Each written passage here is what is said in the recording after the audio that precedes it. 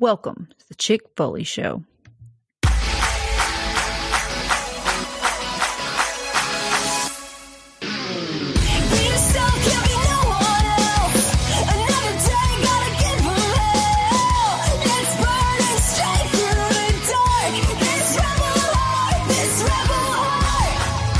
What is up, Foley fam? The first month of 2023 is in the rear view. We had the Royal Rumble this past weekend, our first one in the post-Vince era. There were some highs, some lows.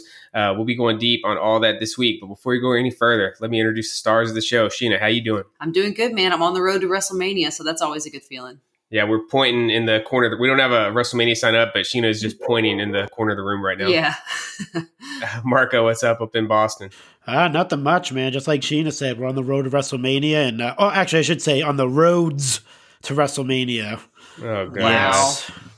Reach. Jordan, what's happening, dude? Not too much, man. Just ready to record another episode and talk some Royal Rumble with everybody. And then we have a very special guest with us here tonight. He was live at the Rumble in San Antonio. We got MyDamnToys. What's going on, man? What's up, man? It's great to be back on here. I think the last time I was here is San Diego Comic-Con time, so it's been a minute. Yeah, that's right. I'm hyped, man. I'm hyped. It was truly like I can't even really put it into words. Just a full. I was down there like 2-3 days, and just the entire experience was just unbelievable. Like when I try to step back and think about it, it's just mind blowing to be there in person, especially so close. So it was amazing. Yeah, we peek behind the production curtain. We were originally going to do 2 episodes. We were going to do more of like a little interview segment with Trey, kind of like we did with Dan Turnquist a couple months back. But Jordan was like, you know what, let's bring him in here, man. The more the merrier. And it did work out. I think the San Diego Comic-Con episode ended up being one of our 2 or 3 most listened to from the last year. So if we're stepping on each other a little bit more than usual this week, forgive us. It's always a little bit chaotic with 5 people kind of in the chat, but it's going to be fun. Sheena, let the folks know what is new on the farm. Same old. It's the farm is legit frozen right now. Like, I don't know if you guys know, but Tennessee is under like ice warning right now. Like, it's literally sleeting right now. So, not a whole lot. We've been kind of just camping out. I've been garden planning, and we got a hen sitting on some eggs. So hopefully in a few weeks we have some little chickens running around here. It's not just a hen. I think you're underselling it. It's like the least motherly hen we have. It's actually the most motherly hen because silkies are some of the most motherly breed. But poor thing, if you've ever seen a silky chicken, they're like kind of like fluffy and they look like little cotton balls. They're just like the cutest little chickens you've ever seen in your life. Well, somehow our beautiful little yellow fluff ball got into some dirt or some mud on her hair, and she looks like, remember Cynthia from Rugrats? Yeah, Angelica's little doll. That's what she looks like right now. She looks really haggard. And I'm like, this is when she went broody. So these poor little chickens are going to be born and look up and see their mom and be like, oh, this is who we're here with. Like, so, hopefully we can get her cleaned up before the chicks get here, and they'll be welcomed with a nice little fresh head of hair. Yeah, we're definitely getting a little taste of the Massachusetts and Nebraska weather down here the last couple of days. Trey, you're actually a little bit further south than us, man. Are you catching any of this? Yeah. So I flew down to Texas, so that wasn't bad. But then I drove back with a couple buddies of mine that went to the show, and we drove the 11 hours back, and the entire time it was windy and raining the entire 11 hours. So it was terrible. Yeah, I drove back Saturday, and it was I was actually down in Texas as well, man, for work, and I drove back Saturday, and it rained on me all the way back. It sucked. Want to remind you guys to check out our fellow Pod Foundation members, the Extra Cooler Show, Turnbuckle Tavern, and Coming Down the Aisle, and use code ChickFoley to save 10% at Ringside Collectibles. Trey, go ahead and plug your stuff real quick, man. We'll get the plugs out of the way, and then we'll get into the show. So you can follow me on Instagram and Twitter and TikTok, all at MyDamnToys. It's just one straight across the board word, no underscores, no spaces, anything like that. And then the YouTube channel is the same thing, but you could spell it out or you can space it. It doesn't matter. But yeah, it's all the same across the board. Cool. All right. Anybody else got anything they need to express feelings on before we get into the Rumble? Well, I just want to do a real quick disclaimer really quick. Sorry if I sound a little bit like scratchy or nasally or whatever. I know I don't sound like my normal self, fighting off a wicked head cold. So I do apologize. I don't typically want to record if I'm like under the weather, but here we are. It's the week of the Rumble. So I'm doing my flu game performance here for you guys. So sorry that I sound a little crappy. She's being really, really nice. So before the show, we were talking and I said, "Are you sure you're up for this? You don't really sound like your normal self." And she said, "It's my damn show. If I say I'm doing it, I'm doing it." Yeah. So I'm here. Damn. Yeah. I've been drinking, honey water and, lemon and doing all my hippy dippy herbs and all the things all day, trying to get this thing under control. I actually sound way better than I did this morning. So yeah, this is going to be Sheena's MJ 97 Finals Game 6, the flu game performance of podcast. So again, this is kind of like a hybrid show we're doing here. Sheena was originally planning on interviewing MDT as a standalone. So we'll kind of just weave our Rumble review into this. Jordan, Marco, feel free to chime in if you guys got any questions or anything to add. And we'll kind of just go a little free flow on this. So you ready to kick it off, Sheen? Let's go. So I want to talk to Trey real quick and just say, what made you come up with this idea to head to the Rumble? Because you posted in our Facebook group and it seemed like kind of a spur of the moment decision. So had this been something you were thinking about, or did you just kind of be like you saw what was going to happen at the Rumble and you had a good feeling about the show and you were just like, I'm going to freaking be there. How did that kind of all come together? So the same buddies that I was talking about earlier about the weather and driving back and all that, they messaged me, I think on either Saturday or Sunday. So a week before. And they said, we're going to be driving down. We're leaving Wednesday, yada, yada, yada. Well, obviously, since I have to keep up, socials and channel and all that different stuff, I couldn't leave when they left because I have to prepare things if I'm going to be leaving. And so I just was like, okay, screw it. I'll just look up tickets at least and just see what's going on. And pretty much just found a steal of a deal that I couldn't pass up. And I was like, this is the Royal Rumble, first of all. I was super hyped for the show. It was we could find a good flight for not a ridiculous price. Honestly, it just kind of came all together. It just kind of worked out that way. And that's why I just wanted to see what the feel was or what the temp was in the Facebook group, just to see some opinions and see some stories. And so it just felt right. And I felt like it was good, but I'm glad I did it. It was, I'd do it again, if I had the opportunity. So did you fly out of Birmingham or where do you fly out of? Because you're out of Hoover, right? I'm from Tuscaloosa, but I flew out of Birmingham. Yeah, I thought about flying out of Atlanta. I probably could have got a little bit cheaper, but we, as far as just scheduling and amount of time I had, Birmingham was the best option for me at that time. Yeah, for us, it's always been a little bit more methodical for us, man. Because when I got back into wrestling, we were out in Hawaii. You're not really doing any spur of the moment trips. Yeah. From Hawaii, yeah. Both the WrestleManias. And that was even before we had kids. So I can only imagine with a family and stuff, not just channel and social planning. You got to do family planning, and dad's going to be away. There's a lot of stuff that goes into just you leave in town. For sure. Jordan, I know you go to a lot more big events and concerts than us, man. You got any spur of the moment stories like that? No, I usually plan it out pretty well. I try not to do last second trips, but I can appreciate them and I would love to do more of them, but it just never works out for me. I don't know, between work and having a family and all that stuff, it just never works out for me. So. Yeah, me and Jordan actually almost made the trip to the Rumble. We had the plan. I don't know if it ever really got past the kernel stages of an idea, but because I already had to be in Texas, like I said, I had to go down Friday to Fort Worth for something for work, and it was only about a 4-hour drive to San Antonio. So we were thinking about maybe just combining that into a trip to go on down for the Rumble. But up until a couple of days before my work event, it was kind of fuzzy on what time I was going to be done, and I would have been sick in my stomach if I bought tickets to the Rumble and just wasn't able to make it down there in time. Yeah, was this your first in-person Rumble experience, Trey?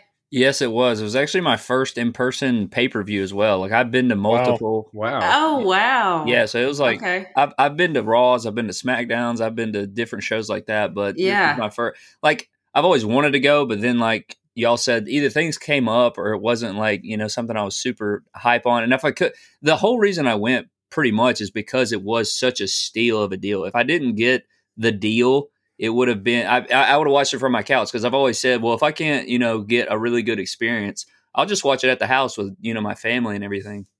Well, I would say you had a pretty damn good experience. You had front row seats right there at the corner. Like how did like when you saw that ticket was open, or how did you acquire that ticket? Did you buy it from like somebody like private seller? We on StubHub? Like what are we on here, dude? Yeah. How did you come across that ticket? And were you just like, holy crap, dude? Like this is legit front row at the Rumble. Yeah. So I went on there looking for tickets, and I was like, well, the first thing I look for is the floor if I'm gonna go to a show, because I'd rather just sit at the house, right? If I'm not gonna have like some crazy opportunity to get really close, I was like, well, I'll just I'm gonna chill at the house. But I got on Ticketmaster, and at first there was nothing showing up like really really close, and I was like, I'm probably gonna pass. But then for some reason when you get on Ticketmaster it doesn't load all the way, so I was sitting there, and then all of a sudden that corner seat popped up, and I was like, are you kidding me? Like what is this? So I clicked on it, and I was like, that price, I'm like, I mean, it's kind of ridiculous for a price to go to a show, but when you compare it to, not in 2023, I feel like we got to really up our scale of like what it costs to go to an event nowadays. Like we were pricing out going to concerts, and we were like, oh, we're in a whole new era now. So no, you're correct. I think it's just totally different. That's definitely true, because when after I was leaving the Rumble, this kind of loops back to the question, but I was looking at Mania tickets, and it was like for like row 13 on the floor at Mania for both nights, it's like $10,000, and that's like row 13. Oh my god! And I was like, California premium, man. So when you pair that with what I paid for a front row at the Rumble, like you would be like, holy yeah, you better go. Yeah. You know what I mean? So I got the deal, and me and my wife were talking about it. We had to go through the planning stages, of course. Can we do this? How can we do this? Is it going to work out? What can I do when I'm there? How can it benefit us? Yada yada. And so you just write that off of the MyDamnToys expenses for the year. We're gonna try. Oh, I mean, it's a wrestling trip. You did content creation there? Like, yeah, dude, I'm all for it. But hit me up, man. I don't want to say too much, man, on the air in case the IRS is listening. But Kyle Peterson actually put me on last year to give me some really good tax advice that worked out in my favor, man. So okay. I can help you out with the questionable deductions and shit. Okay, that's what's up. That sounds good. MDT to me, LLC. Yeah, there you right. go. I would like to give everyone a peek behind the curtain since Seth brought up us possibly going to the Rumble. Seth said, and I quote, "I would be pummeling your face right now if you would have talked me into going to this show." This was towards the end of the Rumble when it became clear that Austin wasn't coming out and The Rock wasn't coming out, and we had like no surprises. I was a little bit disappointed. Yeah.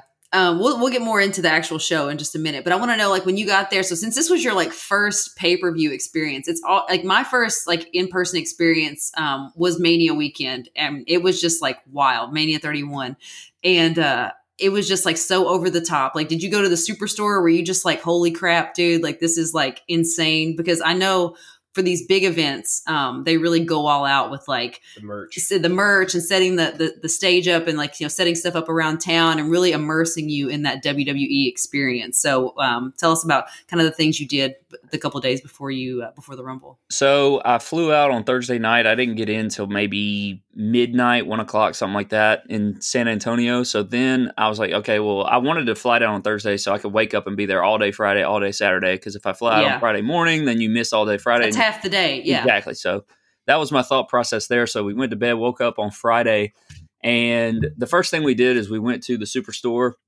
It was really awesome. I got a lot of clips of that. They had all the merch out there. Like they had the artifacts of wrestling, with like Stone Cold Steve Austin's vest from 2001. And they had Piper's Pit set up, and they had like a bunch of Royal Rumble. Like access for Mania, it looked like. Yeah, it was pretty big. Cool. It definitely looked bigger than SummerSlam. SummerSlam was it was such a disappointment. I thought there was going to be like a big like setup for that. And they had one a set couple of like things, the Undertaker's gear and called it a day. Yeah, they had a couple of things like sprinkled into a couple of different like bars and places like that. But yeah, it was nothing compared to like things that I've been to before. So yeah, Rumble looked pretty lit.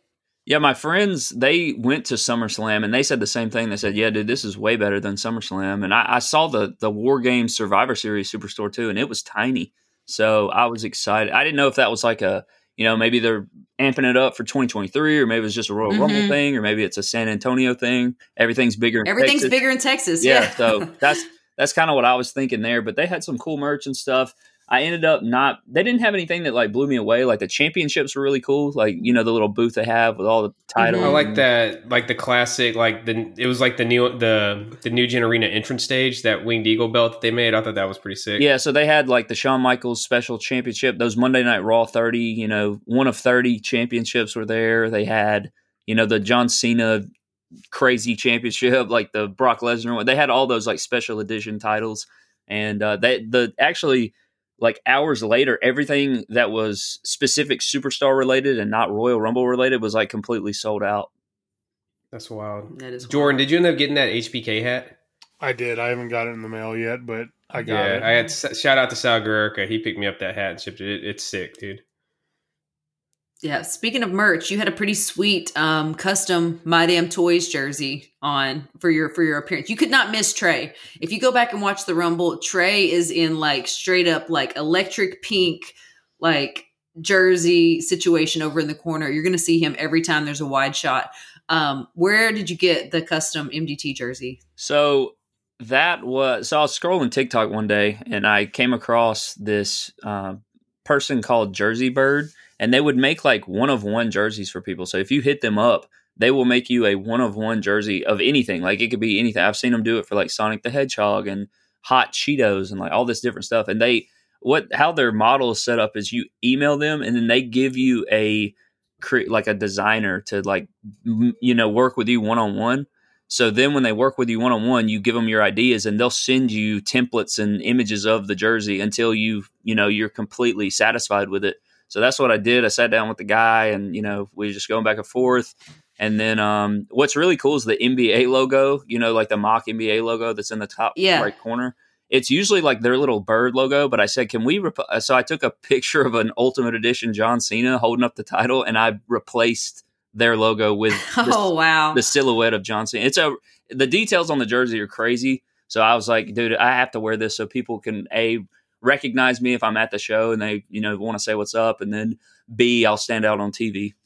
Yeah. Well, you did both of those things. Like I said, you were like, hey, look for the guy in the pink jersey. And I was like, okay, I was like going to be looking for you in the audience. And then he was right there. Trey was right there in front of TV. I was like, oh, it didn't take long for me to spot Trey. So getting into the actual show, man, the men's Rumble, like Jordan said, the night of, I was a little bit disappointed in it, just mostly from the lack of surprises, right? Like Cody won. That's who I think most everybody had predicted to win. And I didn't have a huge issue with Cody winning, but they did go about it in just like the most predictable way possible. And I think as the weeks gone by, I've softened my stance on a little bit because I thought the in-ring action was good. But, what did you guys think of the actual men's Rumble? I'll jump in really quick. I think just like you said, I think it was just kind of like paint by numbers kind of situation. I feel like as fans, maybe we got ourselves too hyped up thinking that there was going to be all of these surprises and stuff. So maybe it's not on WWE. Maybe it's on us for getting our hopes up for all these crazy things that could potentially possibly happen. Because there was some cool moments. I mean, Gunther going bell to bell was pretty damn mage. And like I said, I thought Cody was going to win the whole time. I'm not mad at Cody winning. I do think it's kind of unfortunate because of everything is kind of coming to a crescendo with the bloodline right now. And then Cody winning. And it just kind of like, we're trying to fit these puzzle pieces together where it makes sense, where the audience isn't going to turn on Cody eventually. The bloodline storyline's still going to pay off and we're all going to be happy, Yeah, I think I blame Steve Austin, man. He's been posting all those workout videos looking jacked like it's 1998 all over again. Yeah, I just knew we were going to hear that glass hit. Yeah, I think. Go ahead, Marco. I think what I did was like when I posted that in the Facebook group, I meant that as like, hey, don't go on any dirt sheets, don't read anything because like Sheena said, you're going to get yourself hyped up for nothing, and that's exactly what I did. I didn't go on any social media, didn't watch anything, and I just watched it as the Rumble went on. Obviously, you wanted to see those like crazy surprises and stuff like that. But I mean, I knew at some point, obviously, The Rock wasn't going to show up. I knew once they had that Sammy's going to stick with Roman all night. That was out of the question. The Rock wasn't going to be there. So I kind of like, and that was way before the even show started. That was on the pre-show. So that already like took me out of The Rock even showing up at all. And then the Stone Cold thing, I didn't really think he was going to show up anyway. If he's going to show up, it's going to be at Mania. If he's going to return again, I don't think it's going to be at Yeah. a Rumble. It's going to be something huge in an I actual was like. just thinking, yeah. it's Texas, man. Yeah. I mean, I can see that. Or I mean, you didn't even get a Shawn Michaels appearance, like even nothing like that. Like not even like we got a Booker T. He showed up, which he's been like campaigning for like the last 5 years to be in a Royal Rumble. So I'm glad he got his wish. But yeah, I mean, if that's true, I'm glad that came to fruition. But yeah, I was not. I mean, I did not pop for Booker T. I'm not gonna lie. I was just like, I was like, man, oh come on, yeah. sorry, Book. I mean, no offense. I just was like, whatever, I mean, what was your take, Jordan? Where would you rate this one all time on the Rumble Pantheon? I guess I just never got myself too worked up with the possible surprises. I mean, I was even trying to downplay it last week. I never thought The Rock was going to show up, so that didn't disappoint me at all. I never felt like this was something that was going to come to fruition. Too much money for him to lose to show up to a Royal Rumble. I think his wrestling days are far behind him. Austin would have been really cool, but again, I didn't need it. I was happy with Cody winning. I wish they wouldn't have done the obvious choice and made him 30. I wish he would have had a little bit more in-ring time. I get it. They didn't want to have him out there for 40 minutes or anything. True, but also like, here's Gunther who's been in the match for over an hour, and then he still takes Cody, like it takes Cody like over 5 minutes to put this guy away. You know what I mean? And Gunther gives him a pretty good fight. Well, so I was like, that was like 20 minutes. If you watch it had back, like a whole ass match. Yeah, it was like like they had the Rumble Rumble. match, and then they had like another 15 to 20 minute match after, which I thought that was pretty impressive. First, I mean, I thought it was impressive too. But what does that say about Cody? That like I said, Gunther's out there just like still working the man, and he's been fighting for an hour, and Cody's literally fresh, been in 5 minutes. Yeah. I'm happy. I guess I'm just a fucking mark thinking all this cool stuff was going to happen, man. That's I was usually so me and excited, Sheena. so- That's usually me I and know. Sheena jumping on that boat. It's I was geeked up for this thing, man. So like I said, my work thing I had to do, I finished it at 11 o'clock. I'd already checked out of my hotel. Truck was loaded up, gassed up. I hit the road, man. It was supposed to be like an 8.5 hour drive, and I somehow made it in before the Hardy hype video was even over on the Royal Rumble. I was just white knuckling it all the way down the interstate, or all the way up the interstate from Texas, man. Trey, what was the vibe in the building, man? From TV, it seemed like everything was pretty well received by the live crowd there. So I have like so many things to say about the Rumble so when you're sitting ringside, you can see things that people at home can't see, right? So to my left, the announce table is sitting there, right? And then the front row behind the announce table. So The Rock's mom was sitting front row at the show. And so, halfway a little bit through there, you look over there and you're like, oh my God, dude, that's The Rock's mom over there. What if he's here? And you start putting two and two together. Right. Also, front row, I see Logan Paul's crew sitting there. And I'm like, why? At first, I didn't recognize them, right? So I'm sitting there, I'm like, God, those guys look familiar. I'm like, who are these guys? And then it hit me about halfway through the Rumble. I'm like, oh my God, that's Logan Paul's podcast buddies. And this mother effer is going to be in this Rumble, and it's going to piss me off. I said, Logan Paul's going to be number freaking 30, and I'm going to have to throw a fit right here in the front row. But straight up though, Logan Paul had an awesome spot in the Rumble. That spot with Ricochet, that was pretty awesome. I thought you were going to say when he threw Seth Rollins out. That was the awesome spot. No, I definitely wasn't going to say that. It looks like that's the Mania match we're getting to. Yeah. Seth was still kind of selling that on Monday night, which should be a pretty cool match. Yeah. The worst botch of the night was Dom definitely coming out with Rey Mysterio's mask and acting like he was trying to rip it apart and couldn't get it to rip. See, I feel like that was so Dom, though. I felt like that was like actually like helped him. It made him seem even more heelish. Like, true. I mean, I could see that from that perspective, but I was just like, Dom, dude, just give it up. Like, just wear it on your hand out there, just puppet it. But no, he was like really putting his arms into it, trying to rip this thing open, and it just would not give. And I was like, oh boy, that's embarrassing. Yeah, that was pretty right. And I couldn't even see that till after. I couldn't even see that till after the Rumble when he was, because when they would come down the ramp, like we see the entrance, right? We see the countdown 10, 9, 8, 7. When the buzzer goes off, all we see is the Titantron. And then we have to sit there and wait until the person gets around the corner. So I can't see who it is. That was a long ramp. It was a long ramp. Yeah, it was a long ramp. And so I'd say maybe, I don't know, towards the end of the Rumble there, I was like, I thought being there live in person, it seemed really well booked. Like, I don't know why, but it seemed like you could feel Triple H's presence in the Rumble. You know what I mean? Like, it seemed like something he would book similar to NXT. Like it may not have had like the, you know, the surprises and all the craziness like that, but as far as the in-ring product and like the storyline crossover and things like that, it seemed like a really well booked Rumble in my opinion. Outside of, I would have left Cody a surprise at number 30. I think that's the number one thing that should have happened. And then I personally wouldn't have put Logan Paul in it, as great as he was. I'm just not a fan. But outside of that, I mean, I was pretty fine with the Rumble. Yeah, I thought everybody that entered was good. We didn't get any like stupid like Santino Morello like, you know, cameos or anything like that. I thought everybody that was in there, you know, did a good job and, you know, was worthy of being in the Rumble at least. Yeah, it was a hard thumbs down for me on Saturday night, but as the weeks gone by, I'd put it kind of middle of the pack for my favorite Rumbles. I think Trey kind of nailed it. Like it was really well booked. It was almost like if there was an NXT Black and Gold Royal Rumble, because it was just, you know, it was smooth. There was no times where it was just straight up. Like if you go back to watch some Rumbles, there's times where you got like 6 guys in the ring and you just know like none of these guys have a shot in hell of winning this. Yeah. So I thought they had a good mix. You mean like last bringing Brock year? In early? Yeah, like last year. The one Jordan was at. I have a question for MDT. How scary was that Brock Lesnar exit when he slammed that those stairs on the announce table? Dude, that was so nuts. So like when he got eliminated, I was like everybody's just like, oh shit. Like he's just throwing stuff and we're like, oh shit. And then I had to pull my phone out and like record, because I mean, I'm not going to lie to you. It was like a marathon. After the men's Rumble, I looked at the security guard. I like made friends with the security lady right there.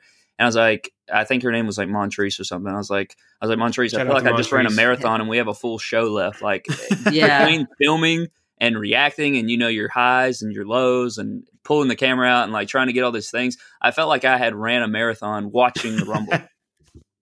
But it was amazing. So did anyone get a better or worse reaction than you were expecting as far as like when they entered the Rumble?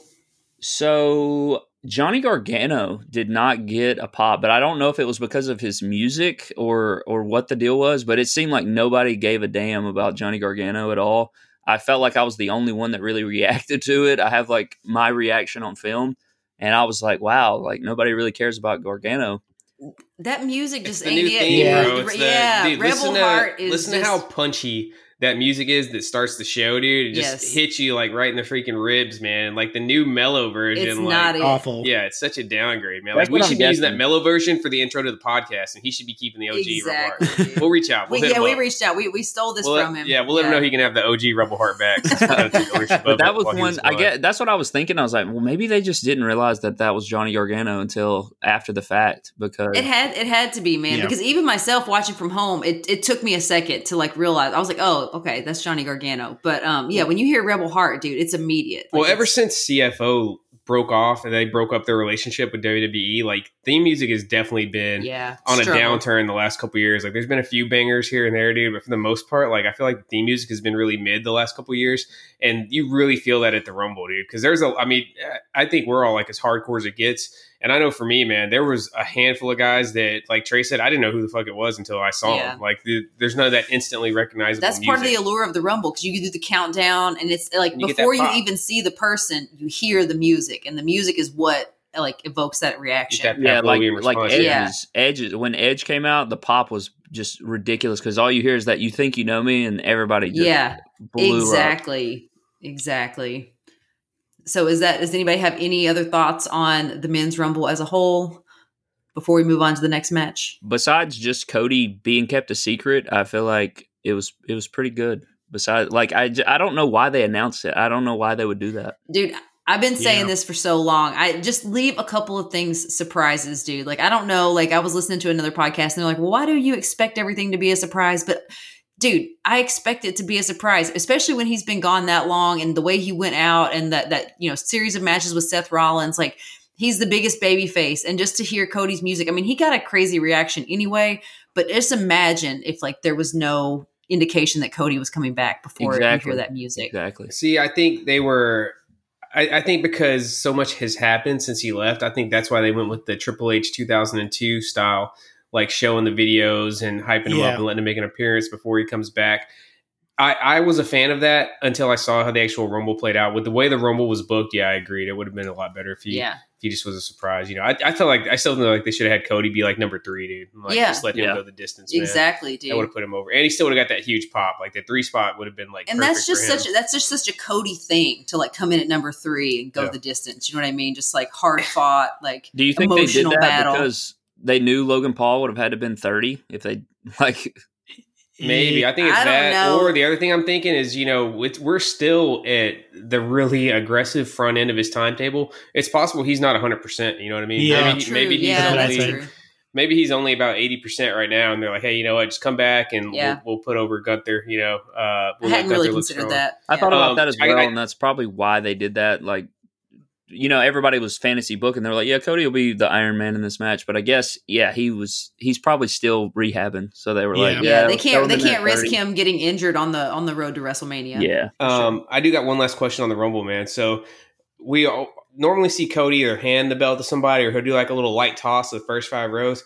He slung that freaking weight belt like he was doing shot put at the Olympics, man. Did you happen to see like what the situation was when that thing touched down? Like, so I'm wondering what kind of fight it was. Two, like he absolutely like just chunked that thing. Like he launched it. Like it went into like the 18th row or something like that. Yeah. Like he launched it, and so I watched it land. I saw a little scrum. And then somebody commented on my video on, I think it was TikTok or something, was like, my dad actually got his belt and we're going to keep it. And he autographed it and all this stuff. And I'm like, that's awesome. Nice. Like, you listening to offers or? Yeah, exactly. I know you I'm just thinking if that thing rotates wrong and like that buckle smacks somebody in the face, man. For sure. That's a legit weight belt, dude. Absolutely. That belt's going to be worth so much, man. Oh my God. Oh, yeah. Especially if he goes on to win the belt at Mania. Like, it's going to be huge. Well, I was just thinking we got to get somebody from the group. We got to make sure somebody's going to Mania this year because we've had going back to SummerSlam. We've got all the major shows covered because we were at SummerSlam. Marco was at Survivor Series, and now Trey was at the Rumble. So we got to get in the Patreon exclusive Facebook group and figure out who's going to Mania so we can keep this streak going. We'll put our crowdfund together. All right, so we're going to move on to the next match, which was the Mountain Dew Pitch Black. Yeah, we can match. skip it. Mountain Dew Mayhem. No, I don't think we can. This one we really need Trey's perspective on. Yes. Well, first off, let's hear from Jordan, dude. Jordan is the biggest Bray Wyatt mark of all time. He had tears at Extreme Rules when Bray returned. Was immediately booking Bray to the Mania main event, like to take down Roman. Jordan, defend the Pitch Black match. I can't. This was disturbing to watch even at home. I can't wait to hear Trey's breakdown of this because I was disgusted with this match. Dude, for Bray's first match back, I don't know, man. I hate everything about it. I hate the way they book Bray. This match was not it. I mean, it was so quick too, which it should have been if we're being honest. Yeah. LA Knight had no chance of beating Bray. But still, dude, this should not have been his first match back. I hated it. I would have been fine with it if it wasn't Mountain Dew, man. Like, why would Bray Wyatt, the Eater of Worlds, the super spooky guy, be in the biggest sponsored match there is? Exactly, trying to take down the machine, dude. I could at least buy it if it wasn't a Mountain Dew match. Or you know what? I can't remember. It was another wrestling podcast I was listening to. They said that LA Knight should have like made it part of his thing, like because he is like a corporate guy that hey, I got Mountain Dew sponsoring this match. Yes, that would have been at least acceptable. And you can call it the Mountain Dew Pitch Black match, but like there was so much glow in the dark branding. I was like, wow, this is. I mean, it looked cool, dude. I mean, if I'm a little kid, I probably loved it. But Trey, what was it like in the building, dude? Yeah, I just wanted to ask because like the viewing on TV, it was hard for me to even kind of see everything that was going on TV. So I can only imagine in the stadium, in the arena, when it's just like all the lights are down, all you see is like glowing bodies, and there was a lot of like little like nuanced things, like his face mask started glowing and all of this stuff. He had glow in the dark face paint. That's what I'm saying. So you couldn't even see. So I'm wondering if you guys like were able to like gather all of this in the stadium, or was it just like, what the hell is going on here? So up until the point, like me and my buddies were discussing the match, and I was like, dude, this is going to be like a blacklight match, because before the show, they were handing out T-shirts to the people that were right there by ringside, and they gave me this black shirt. It was a plain black shirt, and it said "Activate under blacklight." And I guess during the blacklight match, if you hold up the shirt, his his moth style logo pops up on the shirt. So it was a really cool shirt. Oh wow, well that's cool. So they were handing those out. So I was like, okay, this is obviously going to be a blacklight match, and I looked down at my attire, obviously, and I knew I was going to light up like You're already going to glow. Yeah, I was going to light up like a Christmas tree. But I mean, I thought the aesthetic was really cool. I think that, all that stuff was awesome. We knew it would be a squash match coming in. Everybody kind of predicted that it wouldn't be much of a fight. But it just seems like every time with Bray, man, they always do these weird, like, that it's you have to read between the lines and you have to do this and do that to fully understand it and fully embrace it. And like, what the hell is he trying to tell me? And, what's this character mean? And then it comes to the wrestling and it just completely falls flat most of the time. So it was just another one of those style matches, but it was different for sure. Never seen blacklight like that. I mean, they had Mountain Dew on the center of the ring canvas. Yes, it was just so much. I told our Pod Foundation group chat, I'm like, dude, you guys know I love Bray Wyatt. I'm always cheering for Bray Wyatt because I do feel like he is just so smart and he's a genius, right? Like all the things he comes up with, but it's just, he's trying to like take this thing to Sundance instead of the squared circle. And it's like, it just does not translate. Like all the theatrics and all of the vagueness and all of the, like riddles that he's playing out, like it just does not translate in the ring. And then with the production that WWE is trying to put on it, it makes it even more confusing and more like obnoxious. Like Seth said, like that Mountain Dew has absolutely nothing to do with Bray Wyatt's character. Like it is the antithesis. We don't know that. The story's not being finished told yet. Mountain Dew might be the cause of this whole thing, dude. This might be the first of a series. Maybe that's what the black stuff was coming out of Alexa's hair and eyes. We're full circle. No, and the Fiend used to have the code red lighting in all his matches. The code red lighting. Now we're gonna have a Baja Blast match. WrestleMania is gonna be the Baja Blast brawl. Might be gearing up for you never know, something for the Super Bowl. Might be a big Super Bowl commercial happening with Bray Wyatt. We don't know.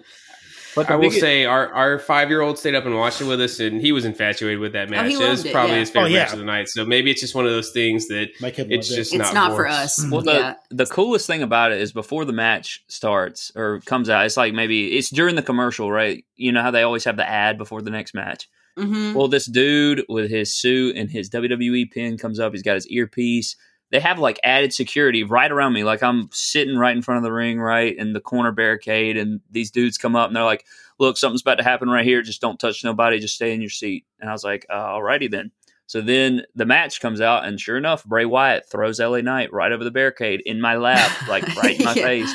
And LA Knight's literally from, I could literally reach out and touch him. And, Bray Wyatt. Those kind of experiences are cool. It doesn't matter how botchy or how crazy the match is. Like when a superstar like that like comes right, for you and phrasing. Considering the pre-show we were having. No, whenever like you get to see stuff up close and personal like that, like it's definitely like those are always cool experiences. I think I don't know, Sheen. I think you got some like PTSD, like you blocked out some memories because we did experience this same thing in August. Talking about? We're at the GCW show. So Trey, like not to one up you, man, but you're talking about like the superstars going flying over at GCW. We had front row seats, and they had to tell you like, hey, there's about to be glass flying right at you guys, and the dude sitting right next to Jordan got his freaking arm sliced open. Yeah, from a light tube, blood dripping everywhere. We had light tube dust like hit us in the face. Yeah, If somebody ever comes to me at a WWE show like that, I'll be like, dude, I've been front row GCW, man. Like, chill. I'm ready for whatever, dude. I'm ready for whatever. So, what do we think is next for Bray Wyatt? Well, hopefully some figures, man, from this match, dude. As repug as the match was, dude, I've always loved like glow in the dark stuff, man.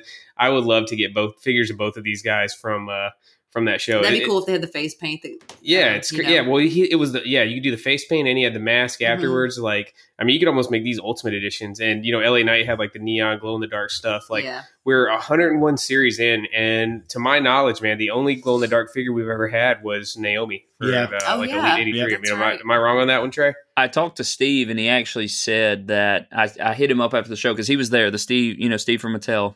He Action Figure Attack. Yep. Yeah, he was there, and we were talking after the show, and I didn't get to meet him. I didn't have a chance to meet him, unfortunately. But I was like, glow in the dark ringside exclusive Bray Wyatt, and he said, I think we're going to put it in the main Elite line. I was like, okay, even better. Let's do it. I can see it. It'd be killer. And to really set it off, you remember how the the San Diego Comic-Con Macho Man had the little mini Slim Jims. We need little mini 20-ounce Mountain Dew Pitch Black. Yeah. That would be great. Yes, dude. It's we got to don't. happen. Yeah, it would be cool. I mean, I'm all for it. Like the figures, yes, they're going to be awesome figures. Just like the crispy fried fiend. Like I love that figure, dude. Yeah. Like it's so obscure and so just bizarre. That whole thing was so bizarre, but the figure's awesome. I already know I'm going to be going back and watching this match over and over. Like my son, like, you know, my favorite matches are like, you know, the Hart Foundation versus Demolition at SummerSlam 90, like Warrior and Hulk from WrestleMania 6. Yep. For my son, the Firefly Inferno match, Randy Orton versus Fiend, that's like basically like, you know, Kota Ibushi and Kenny Omega in the Tokyo Dome as far as he's concerned. So I know I'm going to be watching that Pitch Black match a lot going forward.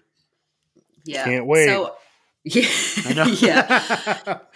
Our next match, not really a whole lot to say about it, but Bianca Belair defeated Alexa Bliss in what was pretty much a squash. I feel like they could have done more with this one if they hadn't had Bray right in front of it, right? Yeah. Because we already saw Uncle Howdy go flying off the table. Like this match needed to be either like the main event of a SmackDown or something like that. Because it was, I mean, I don't think anybody thought Alexa was going to be Bianca, and we were just looking to see what the next thing to happen with Bray was. But it was kind of hard to really do much after that batshit crazy display we'd seen right before it. Yeah. The little swing set vignette kind of fell flat after the. Yeah, it's just whatever, dude. After you already seen all the puppets come back and everything. And can we just say real quick, like I'm a mom of young children. I've been to many a playground, and I'm thinking to myself as they're showing these vignettes, trying to make them all creepy. They're like shooting, you know, B-roll at a modern playground. Like this was probably like right outside somewhere, right outside the Alamo Dome somewhere in this like, you know, newish playground. I'm like, with all the CGI technology and all the things that we have going on now, AI, could we not like create some sort of like creepy Alexa, like Alexa's Bray playground that like, you know, made it super creepy, but it's just like this like plastic swing and slide, and it's just because it's in black and white makes it kind of spooky. And I know that's a nitpick, but I was just thinking, I guess it's because I'm a mom, and I, like I said, I go to a lot of playgrounds. I was just like, what are we doing? Okay, here? detach yourself from the wrestling though, Sheena, and imagine you're walking your kids to the park and you see somebody videotaping the park. Tell me you wouldn't be creeped out. So it's already creepy. Yeah, I would totally. No, that's a different perspective. I would totally be creeped out by that for sure. The Trey, how was Bianca's reaction in the building? I know it's SummerSlam, like it wasn't her home state of Tennessee, but she was just over like Rover, man. Yeah. Like seemed like Hogan in the 90s. Like, what was the reaction like for Bianca? Does it seem like her run's still going strong, or would it seem like it was losing a little bit of steam? Honestly, after the men's rumble, it seemed like the entire crowd just wanted to pass away. It was ridiculous. Like I said, I ran a marathon. I guess everybody else felt that way too, because it seemed like that match was just completely silent, at least from my bathroom break. And the match was god awful. It was so bad. I mean, it was. I mean, you have what, like one or two actual moves, and then it was over. It was it was not good. And I felt like a lot of I don't know if it came across on TV, but a lot of entrance in the women's rumble was like that as well. It's like everybody was just dead. And then they tried to throw that Hardy concert in there, completely throwing everything. Like everybody was just completely dead after the men's rumble until the main event. And it's like we kind of reset. But everything in there in between, it seemed like everybody was kind of sitting on their hands just waiting. Yeah. Started too hot, man. It was the exact opposite of the rumble last year. The crowd was completely dead for the men's rumble last year. It was the main event, and yeah, dude, it's just those shows are really long to sit through as is, and if you get anything that's even remotely down, like the crowd's just out of it.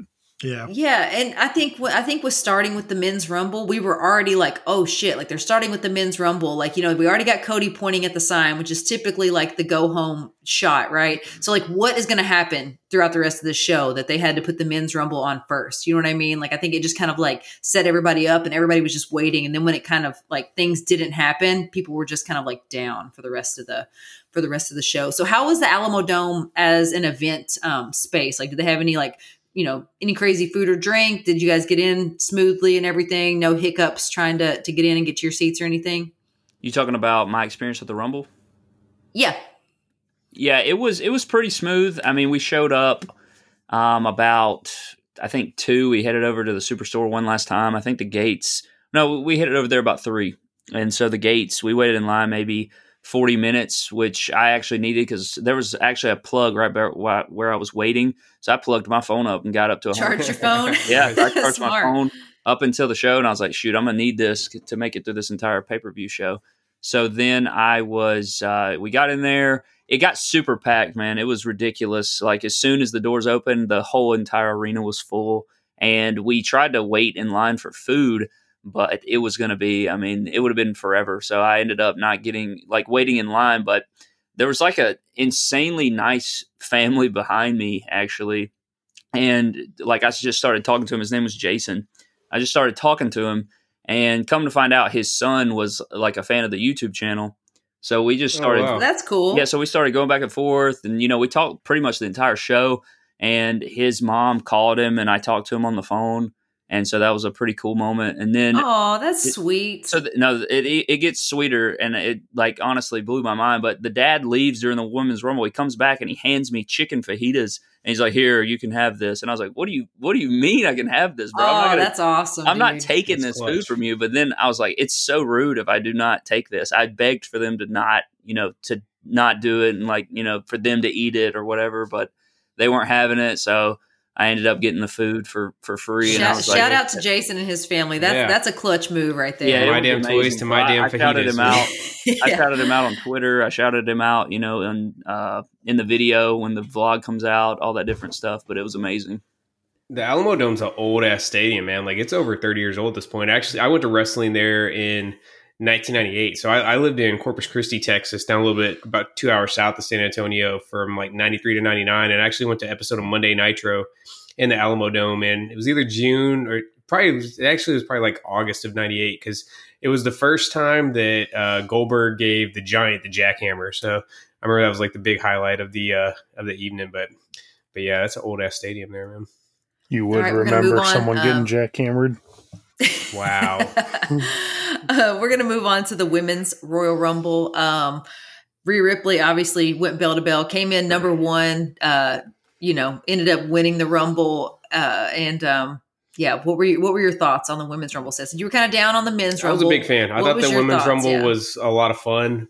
It just, I don't know. It always seems like a little bit weird having two rumbles in one night. It's a lot, man. Like I'd be cool with it if they said they were going to alternate every year, like between the men's and women's for the rumble and like Money in the Bank. And you could always do like whichever gender didn't have the rumble, they could have the elimination chamber match to determine who goes to Mania. Yeah. But I don't know, two rumbles is a lot, but I felt like this one was really fun, man. It seemed kind of more lighthearted, if that makes sense. Like it was more just like a fun match, but I was definitely sports entertained throughout, and I was glad to see Rhea Ripley get the win. Definitely well deserved. Same. Marco, any thoughts on the women's Rumble? Did the right woman win? Oh yeah, I mean, I definitely wanted. I knew Asuka was going to return. That's what I was definitely waiting for, and that I'm not sure if she's a heel yet, but taking on that persona she had in New Japan, where she had that crazy face paint. That's I kind of want to ask MDT how was that? Because the pop seemed huge when when her music hit. Was it like that in person when she showed up? Yeah, there was a few, I'd say, how I said everybody was kind of waiting around. Outside of maybe like 3 or 4 entrants, everybody was kind of dead, but she was definitely one of those that everybody was super hyped for, and like they really made a big deal out of it. I was super excited for it, one, and it was awesome to see that.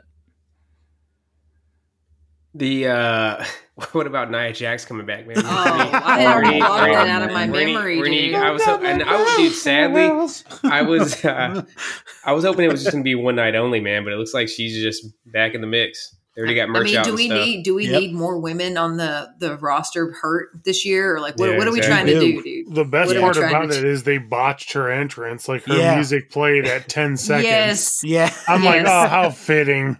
I know. I said that exact joke. I was like, of course they botched her entrance. Who would be the one that lied right there at number 32? And I was like, my God, man, the one Rumble that I come to, they put Logan Paul at 29 and Nia Jax at 30. Like, how horrific could it get? But I still, dude, I didn't realize you had this hate for Logan Paul, man. Like you got to explain on that. What's your deal with Logan Paul? They're both YouTubers, dude. Yeah, is it like a YouTube thing or what, man? Oh, I think it starts like way back before I even was a YouTuber. Like I just always found him just so like, I mean, he got better, right? He got way better, but there's like this deal with him being like a crypto scammer. He's like scammed people out of millions of dollars, and like he didn't want to take ownership for it. And then, I mean, I don't want to like bring up the stuff that he did way back when, because I mean, I think he's grown on me a lot. It's not that he's a bad performer. I just don't like celebrities in wrestling. It doesn't really matter what the celebrity is. I just don't really care for it because it kind of I don't know. It's like, they just get thrusted in there and we're supposed to care about it because it's a celebrity. But I'm kind of one that's like, if you're not an OG wrestler or somebody that,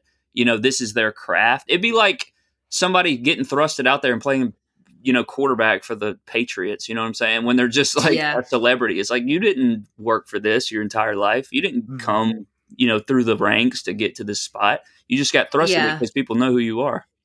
I generally agree with you, yeah. but Logan Paul's kind of won me over, man. Like his match he had with Roman was pretty crazy. Yeah, he's good. He's done good. Great. Yeah, he's a great athlete. He's done good. He's an extremely good athlete. But yeah, I agree with Trey in the sense that like I hate just people telling me like you have to like this guy or this guy's in this position just because far between for me, he's man. a celebrity. I think Logan Paul, Bad Bunny, and I think going way back to WrestleMania 11, Lawrence Taylor. I think that's kind of my 3 celebrity wrestlers that I've actually given the thumbs up to. Sounds like Trey is not going to be sponsored by Prime. No MDT Prime coming soon. Probably not. Probably not in the car. I want to bury that hatchet, Trey. This is not a turf war on YouTube. You got to bury the hatchet and be sponsored by Prime. I mean, I think I have no integrity. I'd sell out in a heartbeat, man.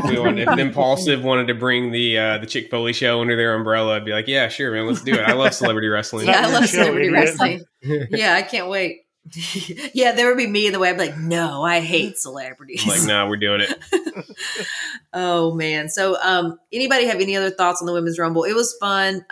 We got to see Natalya come back. Great. was everybody so excited to see Natalya? I was hoping to see Rhea challenge Bianca Belair, man. I feel like they've kind of been they've been circling each other. They had a couple Rumbles where they've been kind of down to the last 2 and stuff, and it just seemed like that would be a bigger match, man. I mean, obviously you can't go wrong fighting Charlotte. Charlotte's always going to be in a high profile spot in Mania, but I feel like Bianca and Rhea would have been a little bit more intriguing to me. Bianca is like a true baby face. Like Charlotte always has the potential to like she's always a little bit heel, even when she's a real big baby face. She's like Roman Reigns to me, dude. She's like above being like face and heel, right? Yeah. She's just like the top dog. Exactly. But like, you got Bianca, her. which is like a person of the people, If Rhea's the heel going in, she will absolutely become the baby face in the match. You know what I mean? Exactly. Yeah. So people love her. Yeah. That'll definitely happen. The only thing I liked about the Women's Rumble outside of maybe a couple entrances here and there, I did like how they treated Nia Jax in the Rumble, how like everybody was like, who the hell, like, what are you doing here? And then they all beat her ass.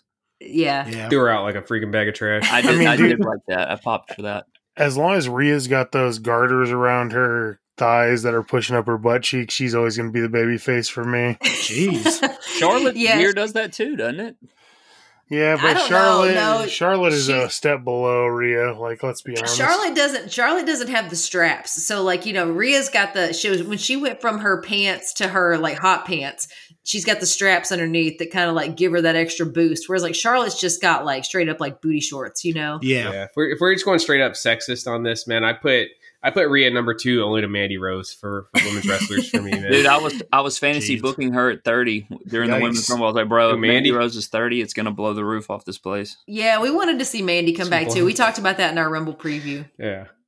Mandy's the best. I'm bummed. I thought for sure she was coming back, man. Wow. Like I said, I don't know if it was because I had to make the long ass road trip to get home in time for it or what. I was so geeked up for this event, man. That's probably why I didn't enjoy it. If I'd just been sitting around the house, like knocking back some cold ones and stuff, like a normal pay-per-view before it, I probably wouldn't have been as hyped up. But I'm literally like white knuckling it through these freaking, highways and stuff in Arkansas and coming up through, the northern part of Texas and stuff, man. Just knowing like this is going to be the most fun show ever. And like I said, it ends up being good. I think you put it the best. You're commenting in the group how like WWE has, the innate ability to be able to like have a shit build to a show and just put on an absolute banger. And then when like they whatever have the build everything, is, it's going to be the opposite. Yeah, man. whenever they have all the wins, hitting their sails, and you're like, oh my gosh, this is going to be epic. It kind of just like sometimes it can fall flat. So I would like to point out when Seth says white knuckling, the speed limit was probably 65 and he was going 67, just so we're clear. I was actually pushing it, bro. I was actually pushing it. I was going about 85 all the way home. Relax, Dale Earnhardt.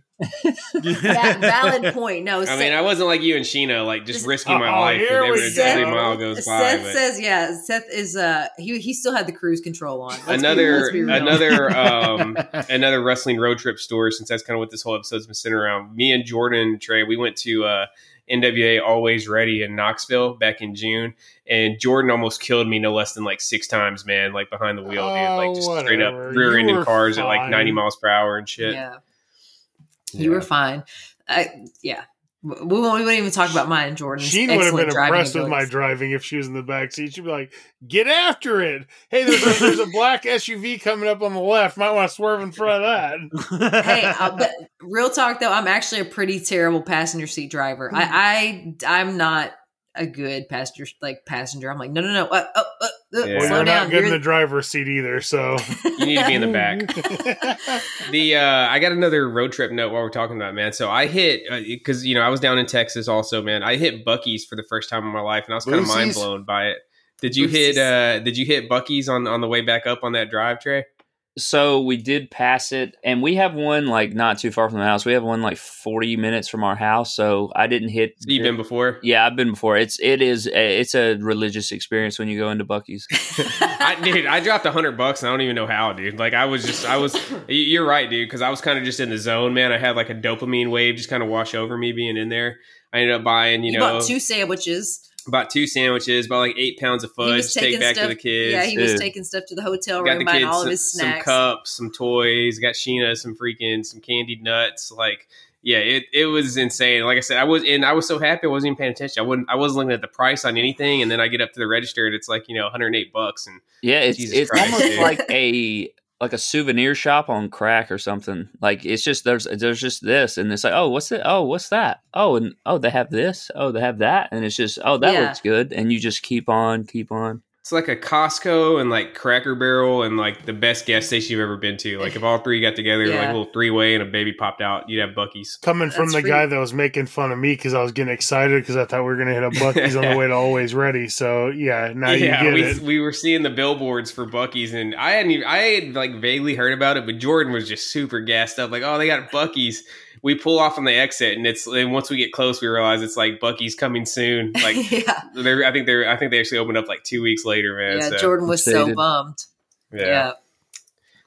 Well, so let's get to the main event. We got Roman Reigns with Paul Heyman and Sami Zayn going against Kevin Owens. What was it? Was this your first time seeing the head of the table tribal chief entrance in person, Trey? It was. Was it? No, so was that a religious experience? Because for me, like, it's just like, wow, dude. Like, yeah, it was. Whenever you see it. I got some videos. I got photos. I was like, my God, this is a just experience to behold right here. It was like, we always hype it up. I think he was the only one in modern WWE that I had not seen in person. So when I finally got to see him, I was like, yep, it was worth every second of waiting. And you're getting to see like the peak. Like I've gotten to see Roman Reigns at pretty much like, every iteration except for the Shield, right? Like I didn't get to ever see like, full blown like Shield Roman. But WrestleMania was my first time. So I've seen the entire evolution of Roman Reigns and seeing him as the tribal chief. It's epic, man. It's like the whole energy in the building just changes the moment that music drops. Yeah, man. it really is. Like it's electric, dude. Like he's the most electrifying man in sports entertainment. Yeah, I get.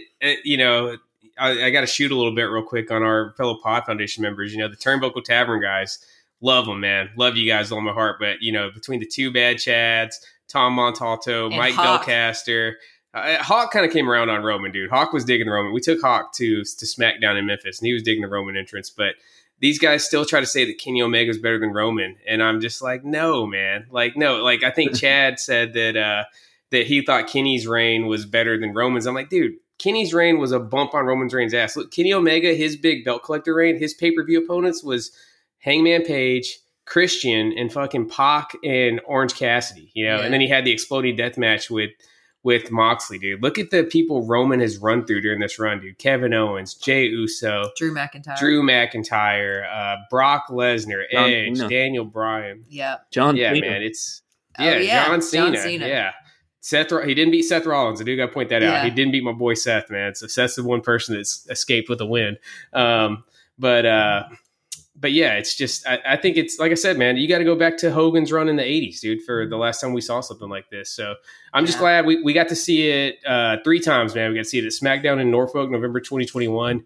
We were at SummerSlam this past year, and then we were at SmackDown in January. Got to see Roman come out. And like I said, to me, man, I'm being a big 90s basketball fan. I never got to see MJ in person. To me, man, like I think seeing Roman Reigns during this run is the closest I'll get to seeing like Michael Jordan play basketball. Oh my God. Jordan, you know I'm right, dude. Oh, no, you are definitely not right. Like that's all I'm going to say. Let Trey do his thing. I'm not saying this is. Oh, we lost Jordan. He got so fired up we lost him. Yeah, disconnected. Oh man, because he was talking too much Roman bullshit. Reigns. Like I created like a newfound love for him. Like obviously I was always under the impression I'm like I like Roman Reigns, but I hate this thing that he's doing. So if they would like turn him heel, align him with the bloodline, and they legitimately did exactly what I've been fantasy booking for years. So when they finally pulled the trigger, I was like, yes, this is so beautiful to see. He's everything that I imagined in my mind he could be, and now here he is doing it.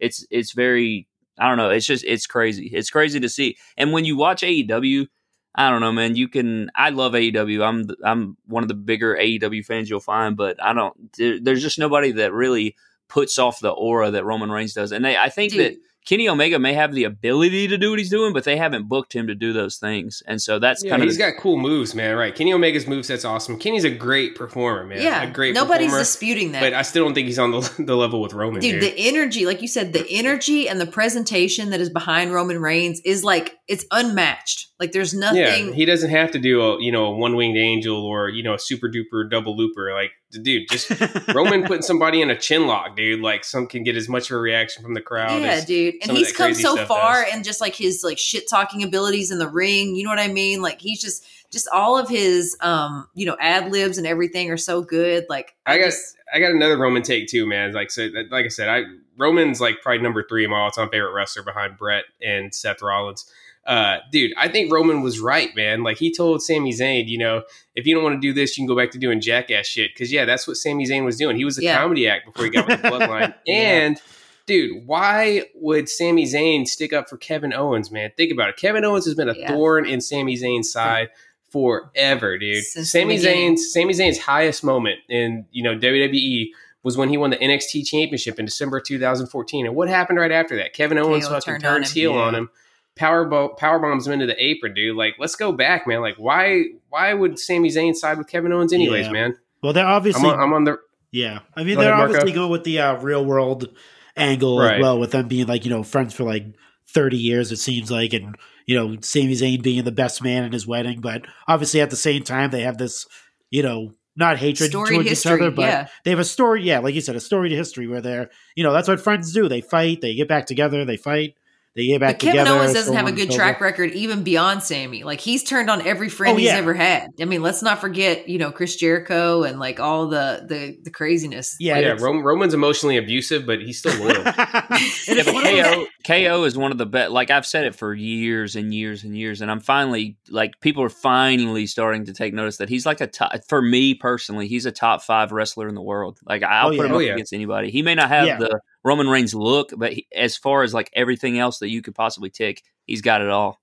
Yeah. Yeah, we talked about that last week on the show, man. It didn't seem like it at the time, but how big of a deal it was that WWE re-signed KO and Sammy around the same time. They seemed like perfect candidates to go over to AEW, man. And what a great move by them by re-signing also. Exactly, dude. I mean, think about what if Sammy would have left, like what he would have missed out on. Like this is like, dude, and I said it last week too, that Sammy gave new life to the Bloodline. The Bloodline was just kind of like treading water. Like they were badass. They were running roughshod throughout the entire, WWE.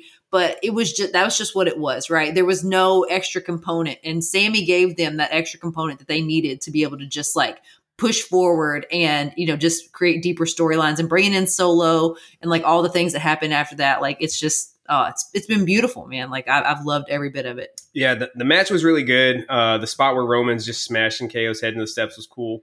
But I think, the thing we all want to discuss this the post-match angle, scene, whatever you want to call it, was just off the chain, man. I gotta ask Trey. Yeah. So like, how did it feel to be in the house for one of the greatest moments in recent pro wrestling history when Sammy just bashed Roman Reigns over the back with that chair? Like, I mean, the pop was insane. So I need to hear a firsthand account of like what that was like in that moment. I mean, it was true. It was truly a special moment. I mean, you could see it through the TV. I'm sure. I've went back and watched it, just because I was there. I wanted to see what it looked like from the, the director's cut, I guess.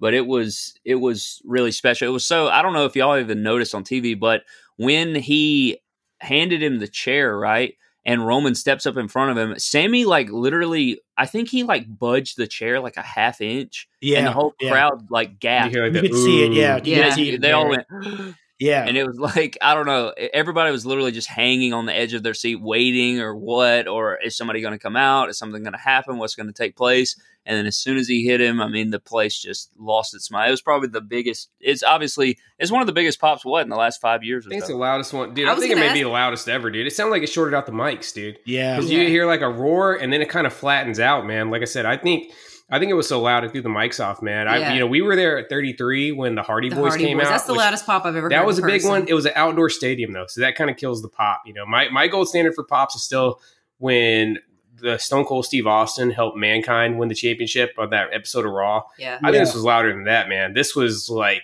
straight up 50,000 people just blowing the roof off the place. It was man. it was thunderous. It was special. I really like looking back at it. It's like, wow, I can't believe I was actually there for it, and I'm glad that I was. Yeah, and the tension that they built right before that moment happened, like it was Roman literally being a big dog, no play on words. Like he was like trying to just like beat Sammy into submission with his face, and that's what like an animal does when they're trying to like, get their peer or whatever, like when they're trying to put them in line, like that's what they do. They put their face right on them, and like Sammy was kind of looking away and Roman's head was like right there, like smushing into him. And I was just like, God, dude, like they're building the tension with a knife, like, or you could cut the tension with a knife. And when that finally paid off, dude, it was just like, holy shit, dude, like here we go. So that was a moment, and then you got the next moment when they end up attacking Sammy. Yeah. And then it seemed like the crowd kind of collectively realized like, oh shit, Jay's not helping out. Yeah.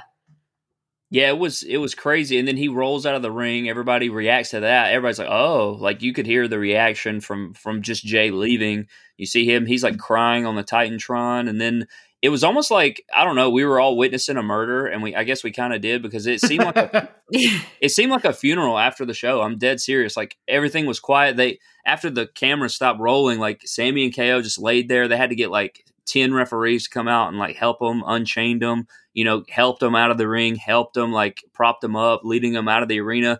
Everybody starts cleaning up, and it just was like silent, complete silence. It seemed like there was a funeral that took place right there. So it was like it completely sucked everything out of the arena. It was crazy. The audience is definitely grieving the loss of Sami Zayn and the Bloodline, because that's been something that's just been such an awesome part of our week to week viewing for the last like 8 or 9 months, however long it's been.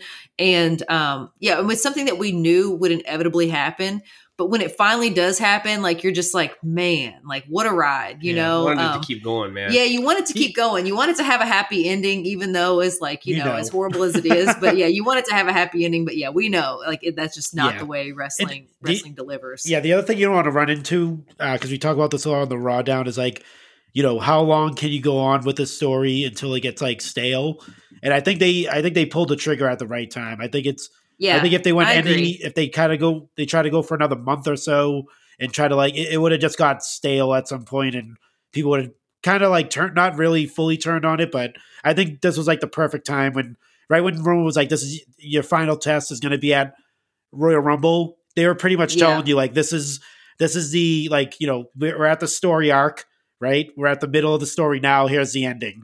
Now we're going to we're coming to the finish of it. And it catapults Roman Reigns into WrestleMania as the biggest heel in the business. Like legit, like people are freaking pissed, dude, because people freaking love Sammy, and people are like, oh hell no. I mean, I think people still love Roman. I'm not saying that, but in kayfabe, it's like, oh hell no. Like we are going for Sammy. Sammy is for the people, and I think it's really going to give Roman that heel edge at Mania that he needs. So speaking of which, what are we thinking for the main event of Mania, man? Like, obviously, we know that they already announced Cody and Roman. Do you guys think that Cody is going to be able to keep the goodwill going? Or do you guys see the crowd turning on him at some point? I think so. Basically pulling like so. a Daniel Bryan in 2014 where you kind of just will somebody else in the main event. I don't think it's going to be Sammy. I think we've laid out a really good path to where we could put a nice little bow on all of this, where He beats Sammy at Elimination Chamber. Jay somehow comes in, gets involved after the fact or something. And then that leads to Jay and Roman at WrestleMania. And it will be ending where it all started, because the ultimate beef, the ultimate protagonist in all of this is Jay. It's not really Sammy. I say that too. Yeah. Sammy's been front center, but this is Jay Uso's story. Jay Uso's story. Yeah. He's been the common thread throughout this entire story. So I feel like it would only be appropriate to end with Jay, because I feel like Jay could still draw. You think we get like Cody and Roman and Jay and Roman at Mania, or no? I don't know. I mean, I think it's like a lot of ways to do it, because they've kind of made it interesting. I get the only thing I can see, obviously, like Jay's walking away, right? Well, they're still the tag champions. Are they going to like have it where Jay puts his half of the tag title on the line versus Solo or something, and then like he loses it, and so Solo and Jimmy are tag champions? And because Jay doubled down, he posted on Instagram. He said he was out of the bloodline. So that's what I'm saying. They have so much going on right now with so many characters and so many championships. I hope it's booked right, and I hope it like fleshes out. But one thing you can't have Roman lose on night 1 and lose on night 2 in the main event both nights. No, that sounds like shit. He's got to lose once. Man. Yeah, I don't think he's losing both nights. I think they're continuing with, it's going to be Cody and Roman.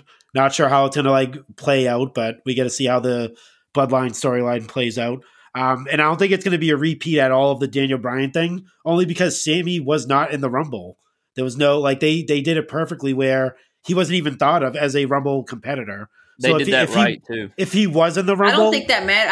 I think it would be even more forgettable if he was in the Rumble. I think the way that they did it really helped Sammy out more than anything, dude. I think that's really what got. Well, that's what they're going for, because they need that big show in Montreal to happen. Because he even said that on that, he did an interview with Ariel Helwani the day before the Rumble, and he said, he asked him straight up, WrestleMania or this Montreal show is happening because of me and Kevin. Like we campaigned for this. This is my hometown. And he said that match, if he has a match with Roman at Elimination Chamber in his hometown, that's a bigger thing for him than a WrestleMania match. Just because I could see that. That's going to be a hot match. Yeah. I just feel like storyline wise, man, I don't know how they're going to. The other thing too is because it's like you got Cody winning, but then you got this storyline that's more red hot than anything they've had in like the last 10 years. I know, and you probably. can't flub it up, dude. It's one of those. You can't mess it up. Yeah, I think it's one of those things where like obviously Sammy is a well loved like guy, but as a like for a WrestleMania, it's like. It's the stars. Like, it's like the star power. Not that Sami Zayn's not he doesn't have star power. He's not a superstar, but it's more of the look than anything. And not to get too political. If they are campaigning to sell, and there's a certain country that's willing to sell, they can have a certain person as a champion. Yeah, that's true. Of a certain descent. That's that. And not, like I said, I didn't want to go down that road, but just being realistic. That doesn't keep Jay from being in the main event. Oh no, exactly. Yeah, So I just. Yeah, I don't think it's. I don't know. We discussed this at length last week, so I'm not trying to rehash everything that we talked about, but it is Mania is for the big names and like it's the grandest stage, and most of the time they do whatever's going to, look the best, put the most butts in seats. Yeah. But at the same time, like. This is unlike anything that we've seen in wrestling in recent years. Like this storyline it still has legs after 2 years. Like it's like, what the hell, So like that final scene of the night, you can't George R. Martin this. You know what I mean? Like you have to pay us. You have to pay us off and like not screw this up. Yeah, I mean you can still stretch it out to like a SummerSlam. Like you don't have to like pull the trigger at Mania for like true, but after Roman gets defeated, it's not the same. And Cody can't lose. Cody can't lose. So it's like that's the other thing. I think like after this Mania, Roman's gone for a few months. Like I think he's taking some time off, and he'll come back around SummerSlam time. Like I said, I think this is the end of the story. Like it'll end with Sammy and everything, and then they'll continue on with Jay, and then it's just. Like you said, we gotta if you think about like the business side of things, it's like yes, storyline wise, Jay, Roman, Sammy, Roman makes sense, but as far as like a Mania match, it's already sold out. That's the thing. Yeah, like it's the event has already sold out. Book so they can book whatever the hell they want. They can put Chad Gable in the main event. Exactly, if dude. Oh, no, so I just think like fan service and people who go to Mania. Like I know there's a lot of casuals, but dude, that's some of the most hardcore of the hardcore fans that go to Mania. Dude, we know that Sami Zayn and Jey Uso are like important. We don't have to be told that like, oh, this is Cody. He's a big deal. So that's why he's at Mania. Like, Yeah. you know, like we're smart enough to know that like this storyline has been playing out for the last 2 years and really picked up steam in the last freaking 9 months. Like, just give us what we want in Batista's voice. You know, give me what I want. Jordan, you've been pissed off ever since I said Roman was the MJ arrested man. We'll give you the final word on it. What matches or singular match is Roman going to have at WrestleMania? Only going to have one. He's wrestling Cody on night 2 of WrestleMania. I think Rhea and Charlotte is main eventing night 1. I don't see him wrestling 2 matches. I just don't see the point of it at this point. I think you can stretch this out a little bit longer. I think the Usos end up wrestling KO and Sammy at WrestleMania for the titles. Yeah. I feel like they're going to stretch it out even longer.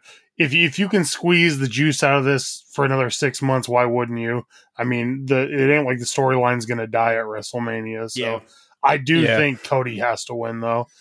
True, but like I said, it's different though. It's going to hit different because nobody's beat Roman up to this point. It's going to be for one. It's going to be for one title though. He's not winning both titles. Yeah, it sounds like they're going to ditch the WWE Championship and bring back the Winged Eagle for Cody. Is what it sounds like. That's what. Yeah, that would be awesome. That's all. Yeah. They're not. Who would have thought Cody would be the one to bring us back the Winged Eagle? I mean, he's the one that got us the Intercontinental title back, the White Intercontinental title. True. So Cody's all about the history. The Usos taking on KO and Sammy was my original plan, but if Jay drops, that's my only issue. I don't know what happens if maybe it's like a Freebird situation. I think we could see, Solo in there. You'd have to figure out something else for KO to go do, but I could see like Sammy and Jay versus Jimmy and Solo Sikoa. Like that match would slap, man. You can go that. Yeah, that'd be a banger, dude. I mean, they're going to have the tag titles defended on 2 nights of WrestleMania, though. There's no doubt about it. So, for sure. Definitely go back and watch that. Watch Triple H's interview at that presser that they did after Royal Rumble. And he's all in on Cody, dude. Triple H is not in charge by WrestleMania. That's my next point. He is not in charge. That's your fantasy booking, but no, it's not. That is not fantasy booking. That is what's actually going to happen, dude. You can already tell a little bit on Sunday that Vince has his hands back in things a bit. We know Triple H is only in charge for as long as Vince allows him to be in charge. Yeah. That's the thing, man. Like, maybe Vince it'll be cool to just take a step back because he sees people are generally liking the direction things are going. But of course he'll be cool with that. Yeah, that's like you saying Roman's Michael Jordan. Vince will just be cool with sitting back in the cut. I mean, if that's the case. I mean, he could be cool, but then like it wouldn't he could be cool for like a month, dude, and then it wouldn't surprise me if he just woke up on a random Wednesday morning and was like, "Goddamn, pal, I'm taking back over." Coming back. Every time MJ celebrated, who was right behind him? Phil Jackson. Vince is the Phil Jackson to Roman Reigns, Michael Jordan. I mean, there you go. I mean, if Vince is gonna come back, then Cody's on a hell of a win streak. Then he's gonna beat everybody in a row because he was like that when he beat Seth Rollins every chance that he got when Vince was in power. So Cody had his big glow up under the Vince regime. All right, we got to keep it moving. Let's hear from the Two Bad Chads, and we'll get into the weekly beverage break. Drop by and visit the Turnbuckle Tavern, where every Thursday we give you the most in-depth analysis of all things AEW, as well as dive into Impact Wrestling, NWA, and all things indie. If you like heated debates, compelling interviews, and a shot of nostalgia, you'll love the Turnbuckle Tavern. Available on Apple and Spotify. Drink it in. It always goes down smooth.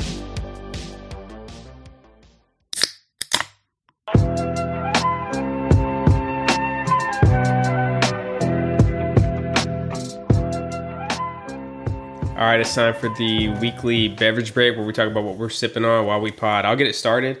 I am drinking from Amagang Brewery out of New York, Neon Boodle. So this is a tropical raspberry hazy IPA. This is like right in my wheelhouse for the kind of beers that I like. I love nice, like fruity, boozy IPAs. It's 6.8% alcohol. The Neon line is something that they've had going for a few years, and I've picked up pretty much everything they've had. So if you get a chance to get anything from Amagang and their Neon line of IPAs, definitely pick it up. Sheena, what are you sipping on? I'm sipping on a Sequench Ale. It's a sour. Is it Session? Dogfish Head. Dogfish Head by Dogfish Head, and it is blissfully brewed with lime juice, lime peel, black limes, and sea salt. This is taking me back to the island because I feel like this was always a No, that was in Virginia. Was it Virginia? Yeah, that's where we had that. Yeah, Oh, so okay. this was This was like a staple in our rotation. we definitely lost out on the craft brew scene when we left from Norfolk, Virginia to here. We don't have a Total Wine near us, man. So we kind of got to piece together our craft beer selections. But when I was down in Texas, I made sure to hit the Total Wine there in Fort Worth. Yeah, so but it's been a while. This is the first. Favorites. This is the first sequence that we've had. Probably about a year. Yeah, it was. So it was definitely nostalgic. So I was like, oh man, we used to have these in the cooler nonstop. All right, Jordan, what are you drinking, man? I am drinking the beer is called Ears Up. It's from Fernson Brewing Company in Sioux Falls, South Dakota. This was brewed for South Dakota State University, so it's their university beer. It's pretty damn good. Marco? Keeping it chill tonight with just a classic El Segundo Brewing Broken Skull American Lager. Nothing too crazy. Just keeping it a chill night on the in the midweek. I feel you. Trey, what about you, man? Just a casual diet doozy. Got to keep it flowing. Diet doozy. Trey, do you drink, Love dude, or are you straight up? Are you sober all the way? She's straight edge. Yeah, I'm all the way sober. Nice, dude. Straight edge. We got several straight YouTube edges superstar. in the Diet doozy. That's Diet good, man. doozy. The rest of us probably pass away early, and we'll leave you the podcast, man. You can inherit it and rebrand it the MDT show. I'm gonna live forever. This is the only time I drink is on this show. All right, let's hear from Extra Cooler, and then we'll get into some figure talk. Hey everyone, it's Nick, better known as Extra Cooler. Is there anything better than diving back into the wrestling archives and watching classic matches from the past? Yes, there is. It's doing that with your buddies while cracking jokes and enjoying some ice-cold beverages. If that sounds like fun to you, then be sure to check out my new podcast, The Extra Cooler Show, where each episode, my Survivor Series team and I review an old-school match chosen by you, the listeners. The Extra Cooler Show is available wherever you get your podcasts. Be sure to subscribe and follow us for new episodes every other Thursday morning.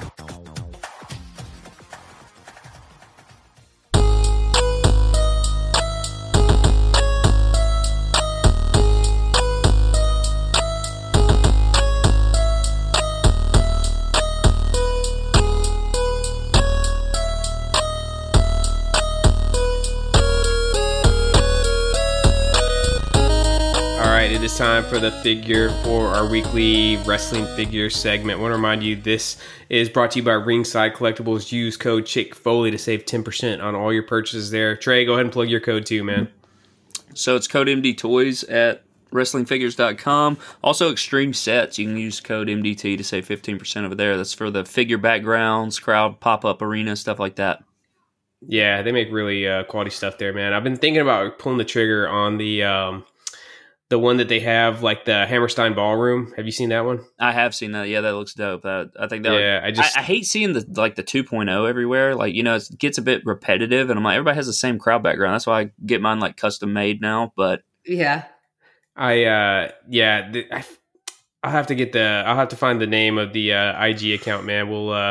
We'll throw it in the show notes, man. There's somebody, he's actually got MDT signs and like Chick Foley show signs in his Extreme Sets crowd. I can't believe we can't remember his handle. Dude. Yeah, I can't remember, man. We'll have to give him a shout out next show. I kind of want that one, man, to go with like the Dugen set and stuff, but it's just the real estate, dude. I got a little bit smaller, figure set up in our new house than we had at the place in Norfolk. And those things are big, dude. Like the Extreme Sets things, they take up some serious real estate. Remember in Hawaii Sheen where we had the arena and the backstage? Yeah. We had the whole stadium. Our whole garage was like taken up with the arena. Yeah. So from what's that? Yeah. They're massive. Yeah, they are. Yeah. That's why a lot of people want like the Raw stage for the next crowd fund from Mattel. And I'm like, dude, I don't know if I have space for it, man. Like I probably wouldn't even have that stage. That'll probably just be, depending on what figures they drop with it, if I actually even get that. Yeah. So kicking off figure talk, I do want to ask Trey really quickly, what's your most wanted figure from this year's Royal Rumble? If you could only make one. So if I could only make one from the entire night, I feel like a lot of people had some pretty interesting gear. The only one that really like stands out, like super toyetic to me, is probably Bray Wyatt, I'd say. Yeah. But same. For sure. I wasn't a big fan of Finn Balor's gear. Thought that was weird. How it's like offset silver and black. Thought that was kind of weird. And then two different boots to me. Rick Steiner did it, man. Everybody else is just a wannabe, man. I don't know. That's really the only time I've been a fan of like two different boots or two different shoes or whatever. Yeah, I wouldn't care for Finn Balor. And then Seth Rollins was always drippy, and then Cody was also very drippy. So why was everybody Seth wearing was cool. neon and yellow on Saturday night? I didn't understand that one. It just, I don't know. It really stuck out in the women's rumble too. The women's rumble, like, there was just so much neon. Yeah, they went crazy with the hair color, dude. Yeah. Like, if you owned a hair color company, like your stock went up on Saturday night. Yeah, we've discussed before how women in wrestling, like that's how they get a makeover. They're like, oh, I'm just going to change my hair color. Now I'm a heel. And I'm just like, oh, God. Blue hair Sasha was pretty mage. She was, yeah. Just, I mean, doesn't make you any less or more mage, but yeah, it just seems like that seems to be the go-to for like, yeah, I need a character change. So I'm just going to change my hair color. Seth's probably my number 2 behind Bray. I love the, I'm a child in the 90s, man. So like that 96 All-Star Game aesthetic was really, really cool. Going back to the MJ, right, Jordan? Yep, going back to MJ. All right, so let's do a quick recap of figure news from the week. So we had it was actually about a week ago, we had the latest round of WWE reveals. We're finally getting Brother Love in the Legends series. Okay, I guess I got you guys stunned into silence, man. Am I the only one that was juiced up for Brother Love? I love you. You're correct. So for me, I was out of town, obviously, when they revealed them, so I couldn't even, I still haven't done a news video on it, so my first thoughts haven't even been shared, really, but I thought that the Brother Love was huge. I can't wait I'm going to be grabbing a couple of him just to have that white suit, put some other guys in white suits, and I thought, I'm pretty hyped for the full wave. I think the full wave looks dope. Yeah, I'm probably passing on that Undertaker. It is a pretty cool figure, like an early 97 Undertaker. Definitely getting the Nation of Domination, D'Lo Brown, probably passing on the chase. Dude, I'm bummed, man. Ivy's Custom Figgies hooked me up with a sweet custom Kama Mustafa he made off of the Kama Supreme Fighting Machine. So I actually have like a custom that's basically exactly like this figure we're getting coming up, but I'll probably still go and grab it to get the real thing. I'm always really nervous anytime I mess around with my custom figures. It was announced that March 1st, the new Coliseum collection is dropping. This is the Jake the Snake and Rick Rude. Are you guys grabbing this? Absolutely. Yeah, I'm getting it. I'm definitely getting. I'll probably get 2 of them. I'll probably get. I've been doing a Men on Card Ultimate set and a loose. So I'll probably have to grab 2 of that one. Nice. Yeah, I'm debating if I'm going to get 2 or not. So I definitely need the Jake. The Rick Rude for one of them, I'm definitely going to get, and I'm going to send to Ivy again. Again, Ivy is an awesome customizer. Ivy's Custom Figgies on Instagram. He's Ivan Milanovic in the Facebook group. Really, really quick work. I think I'm going to take that Rick Rude and get it customized in the Simply Ravishing gear. That's the white tights with like Simply Ravishing, like airbrushed and a bunch of different colors on them. So I'm going to get a custom made of that. I don't know if I need the purple one or not, man. Like I kind of like it for nostalgia just because it's just like the it's obviously it's like the LJN, but it's also really like that Series 1 Hasbro figure. But I'm definitely getting that one customized, man. I like the idea of the Coliseum line, but I feel like sometimes they give us like the most plain version of guys, Yeah, and it's I don't know, like I like the characters and I understand like the historic value of the characters and the attires they chose. It's just that they're kind of they don't they don't explode the needle. They don't move the needle too much in one direction. So it's like I feel like especially that Jake. Didn't we just get that exact Jake in the Legends line? Purple pants? Yep. Yeah. No, the green pants. Oh yeah. Exactly. So it's just I don't know. Like I love the little Easter eggs and the little tips of the cap that they do. I think that's amazing. They did it with Jax with the Ruthless Aggression line. They did it here, and so I love that about it. I just think that I'm hoping that we get some more. I guess the word, I don't know what the word would be. I guess flamboyant gear or like, better gear for some of these guys. I want like the Warrior. Give us like that LJN Warrior, with the orange tights and the black boots. That was actually like a pretty unique look for the Warrior because he hardly ever wore black boots and stuff. But I love the line. I love the thought of the line. But yeah, sometimes the figures are like maybe just a little bit underwhelming, at least with Wave 2. I'm looking forward to seeing what they do for Wave 3. We saw like the final shots of the Ultimate AJ and Ultimate Razor Ramon. Jordan, man, I'm gonna toss this to you first because you kind of got my Mattel collection kickstarted when you hooked me up with that Defining Moments Razor Ramon, and this is basically a remake of that, man. What do you think of the 2 executions of the Ultimate Razor? I think it's good. I don't know if this is necessarily something we needed. just because I love that defining moment so much. I guess the chase is cool. I mean, I'll definitely try to get them both just because I'm a completionist on Ultimate Editions, but I don't know, man. I kind of feel underwhelmed with this line, honestly, or this set. Obviously, I'll get the AJ. I'm excited for that, but I don't know, man. 2 razors in the same set is just, I think it's overkill.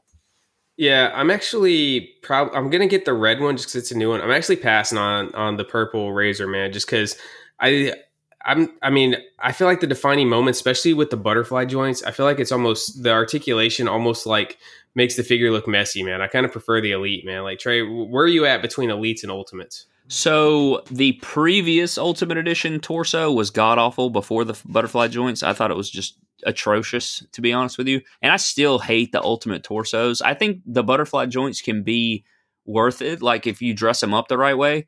But I think I'm with you. I think the elites right now are just the best thing going. Like the Ultimate Roman is not as good as the top picks Roman, in my opinion. You know what I mean? It just looks ugly with the shirt off. And you know, when you get, I'm afraid for Randy Orton. Apparently, we're going to be getting a Randy Orton here soon, and I'm afraid of his like shoulder tattoos. Like when it extends the butterfly joint, I feel like that's it's going to be weird aesthetically, and I don't know. I just think elites are the pinnacle right now. Obviously, ultimates have all the smoke and, you know, all the bells and whistles with the accessories and stuff, and everybody adores them. But I think they're real money outside of maybe, I don't know, a few like the Brock Lesnar new ultimate. I think it's literal perfection. Yeah, but outside of it was great. So like outside of that, I think elites are where they're just so consistent, so home run that it's like it's hard to find a problem with an elite. Yeah, the Ultimates really shine for me on stuff like the new Bret Hart that's coming out, where you could do like the molded but still Sleeves. posable jackets and stuff, you know, like stuff like that. They're really good. As far as straight up like figures, like, you know, once you're getting down to like, you know, putting them in the ring and playing with them or whatever, I feel like the elites just look way better. Yeah, I agree.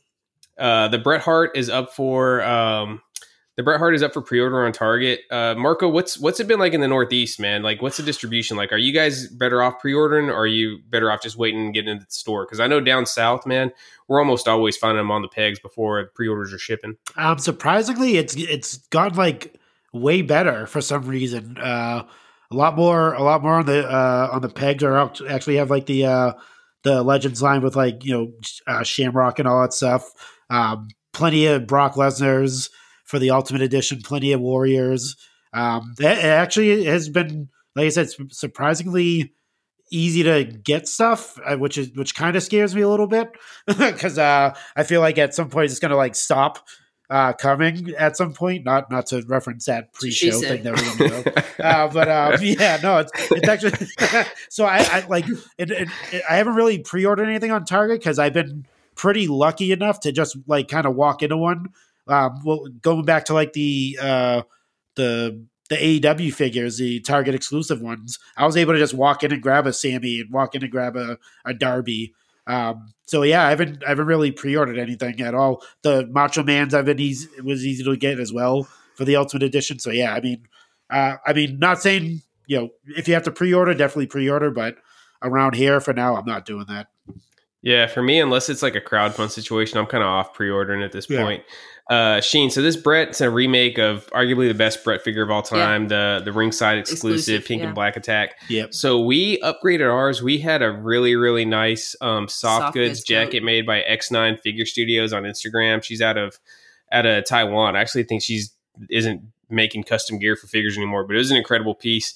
What do you think? Is this going to be an upgrade over the soft goods, man? Because I think I got to wait to get it in hand to really check it out. I don't know. I mean, there's pros and cons to both. I like the detail that's able to be on this, like with like the paint apps and stuff like that. But I still feel like the soft goods is where it's at with the little fringes. Like that just makes the coat, dude. Like the little fringes along the shoulder pads and the back. But I mean, there's nothing wrong with that figure right there. That Ultimate Edition, like it's awesome. Trey, do you got a go-to person for custom soft goods? So I used to go to, what was it? His name was Gareth Grandin. I don't know. I want to say he's like in charge of one of them now, but I can't remember the name of it. That's who I used to go to all the time. And then for a little bit there, like back when I'd say maybe like 2017, 18, maybe even 19, I mean, I would order custom cloth goods all the time. And then it just got to a point where I stopped doing it for whatever reason. and I haven't really picked it back up. And I've been under the like PWR Lucha is probably the one that I would probably go to now. I've had he does good stuff. And his is, it's no Velcro most of the time. And, you could get cool graphics and it doesn't stain. And, there's a lot of stuff like that. So PWR Lucha is pretty good. And his graphics are so clean and stuff like that. So I think I'd probably say him if I had to pick one. So we used to go with, it was custom_figure_shirts on Instagram.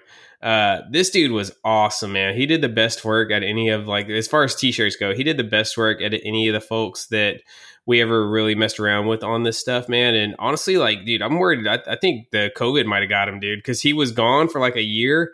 And then on July 6, 2020, he posted and said, I'm back. And then no post. And then no post since then, man. Yeah. So I don't know what happened to this dude. He just fell off the face of it. And I've actually DM'd him a couple times, not even trying to place orders, just like checking in, like, dude, are you okay, man? Like, are you alive? Like, what's going on? And just nothing, dude. Like, he's just fell off the face of the earth. It's funny you say that. I have a story similar to that. I ordered it was like as soon as I started collecting. I'm talking about really early on in my collecting WWE Elite, kind of Mattel journey. I ordered 2 customs from this guy. Fantastic work, like some of the best work I've ever received in my life.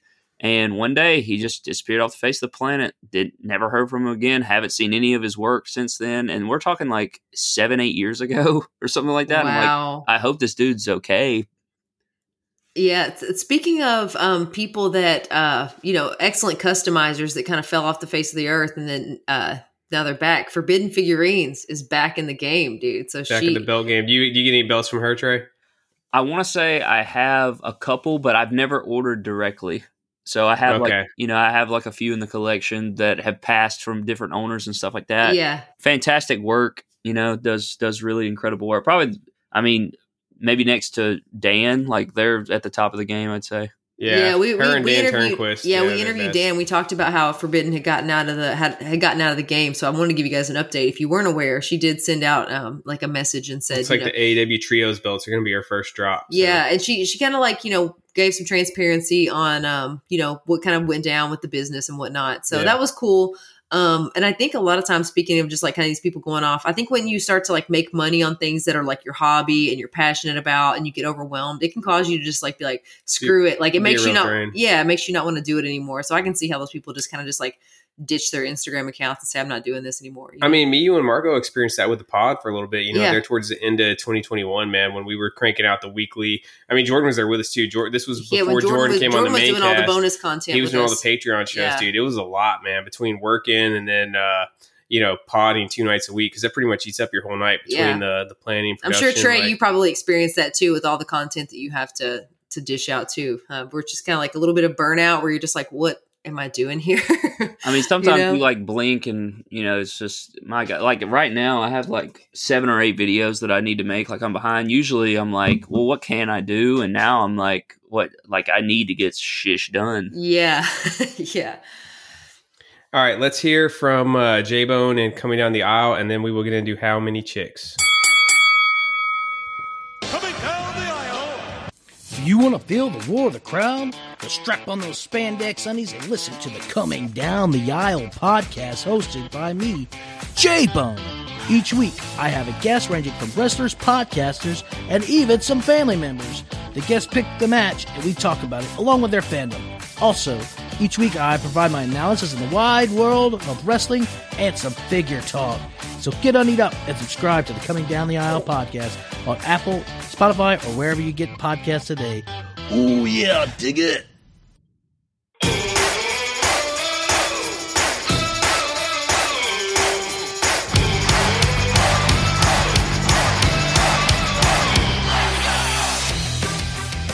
All right, it's time for How Many Chicks. This is the segment where I have randomly selected one of our almost 1,400 wrestling figures in our collection. He's inside Undertaker's casket, and Sheena's going to unveil it and give us a live on-the-spot review of the figure and just talk a little bit about it.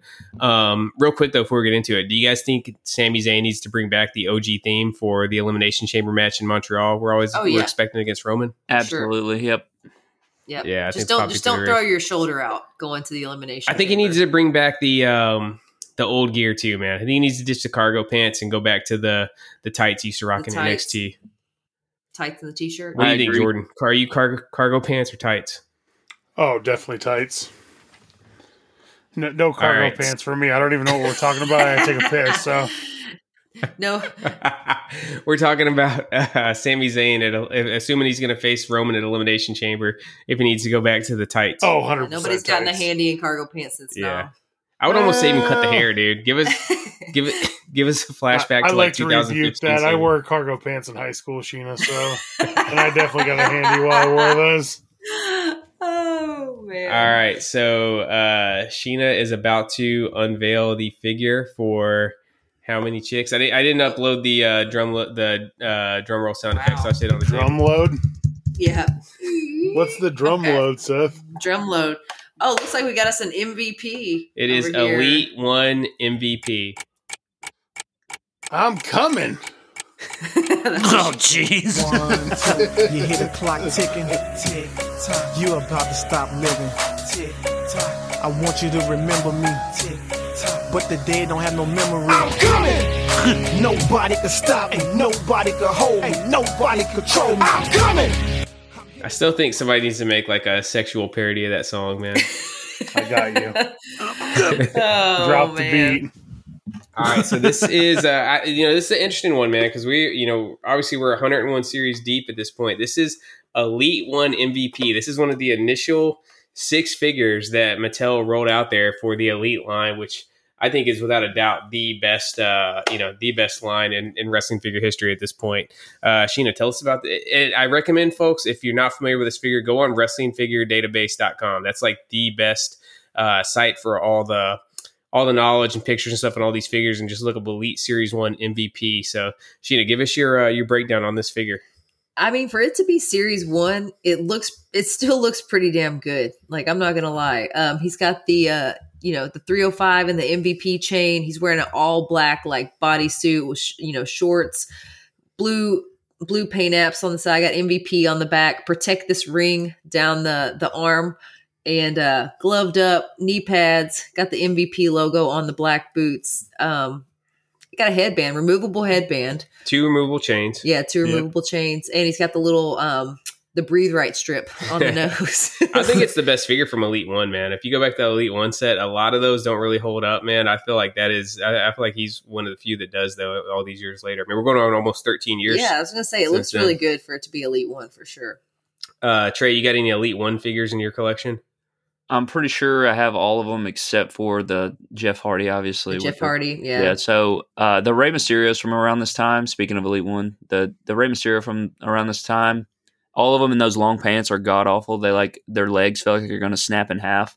I feel like his head was always too small, man. It's like they always sculpted his head too small. Yeah, the tiny Rey head, figures have definitely come a long way. They've been the worst figures you've ever seen, and now they're kind of the best figures you've ever seen. Yeah, they're bangers here. The last handful that's come out. The edge from that set is pretty god awful, especially in the head sculpt. The MVP is the MVP from the set. It's really beautiful. Like that. I mean, you got like sculpted sleeves on the cuffs. You got gloves. Kind of looks like Hook. He got a little Hook face on here. Wow. It looks. I always think of Hook because Brett always thinks he's got his little like cockeyed mouth. But yeah, like the molding on, like they could have cheaped out and just done it smooth. But you see, like you said, the little wrinkles on the wrist, on the sleeve and stuff, man. Like that. You got molding. that the headband with the deco on the headband. You got the chain, and he's got the molded braids into in the hair. He's got the cornrows. Really, he's got the kick pads with the deco, and then he even has the Jeff Hardy style torso, or the Shield style torso, where it's got like the sculpted tight fitted shirt. Yeah. So they really went all out on this one. It's easily probably the best one in Elite 1. Yeah, I think it's the best one for Elite 1. It's definitely MVP's best figure. Even that suited basic was pretty freaking awesome though, that they dropped last year on us. But you gotta go with the Series 9 too as well. It's pretty good. Yeah, Elite 9. Series 9 is really good too. I like this one better just because it's long sleeves. The Series 9 was sleeveless, right? Yeah. I think I sold you my Series 9 MVP, Marco. Yes, you did. That was a long time ago. With all the accessories, the chains, the headband, all that stuff. Yeah, that's all right. So let's get into how many chicks we're giving it. 0.0 to 5.0. I'm gonna give this one, man. I'm gonna give it a 4.4, man. I give it a little bit of bonus points for being so old and still holding up so good. So, Marco, what do you give it, man? Oh man, it's the namesake. I got to go with the 5. I mean, come on, I can't go any lower than that. Jordan? Yeah, I'll go with a 4.5 on this one. It is a really good fig for being 100 series old, so definitely the best one of 100 series old. definitely the best one of that series. So yeah, I like that fig a lot.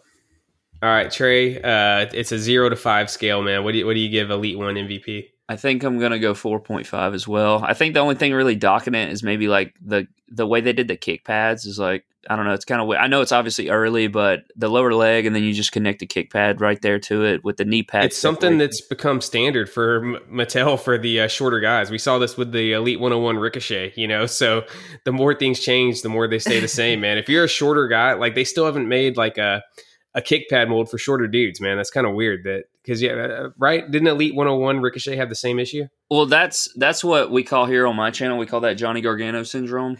Yep. That was that was the crux of all the Gargano elites we've gotten. Yeah. So this is actually, there's like two. So what this is right here on this MVP, they gave him like a Rock Elite lower leg, and then they stuck a kick pad in it, is what it looks like. And then around this time they had a Edge lower leg, but I guess that would have made him too tall, like you said, that like the Edge kick pad. But they also had the CM Punk in this set, so I don't know why they went with, like, I don't know. There's a bunch of options they could have went with, and they went with this. So I don't know. Mattel, you know how they are. They're weird. They they do weird things all the time. So for anybody that's gotten to the collection the last couple years, just know strange parts choices has been a thing from the very start. At this point, it's almost a trademark of the Elite line. But I will say, I will take some weird part choices if it keeps them in scale, dude. Scale is like my thing, man. I think that's what's made the Elite line so good is all the, the variants and sizes and stuff. Yeah, and if you're into, all the weird part choices and stuff, I feel like Trey is like an expert. Anytime I watch any of his videos, he's like, this is the such and such arm and the such and such leg. I'm like, what the dude? How do you know all of this? He's got the spreadsheet that Sweaty Bill uses. Yeah, exactly, dude. He's got the whole like parts list, So if you're into that sort of thing, Trey is a genius on that kind of stuff. So I appreciate it. Sheen, what was your rating? I'm gonna give it a 4.5 as well. I think it's good for, like Jordan said, for being 100 series old, still holds up. Just an overall good figure. All right, Sheen, do we got listener mail? Oh yeah.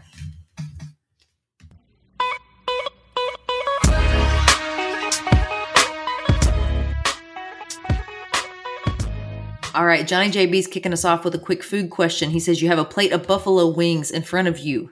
What dressing are you ordering with it? Ranch or blue cheese? I'm ranch girl all the way, dude. If it's like basic style wings, I'll go ranch. If I'm at like a nice restaurant or it looks like it's going to be something like kind of fancier, I'll go blue cheese and class it up a little bit. Well, what fancy restaurant are you ordering wings at? I mean, maybe. I don't really go to any fancy restaurants. Cheesecake Factory. Hell yeah, the Cheesecake Factory.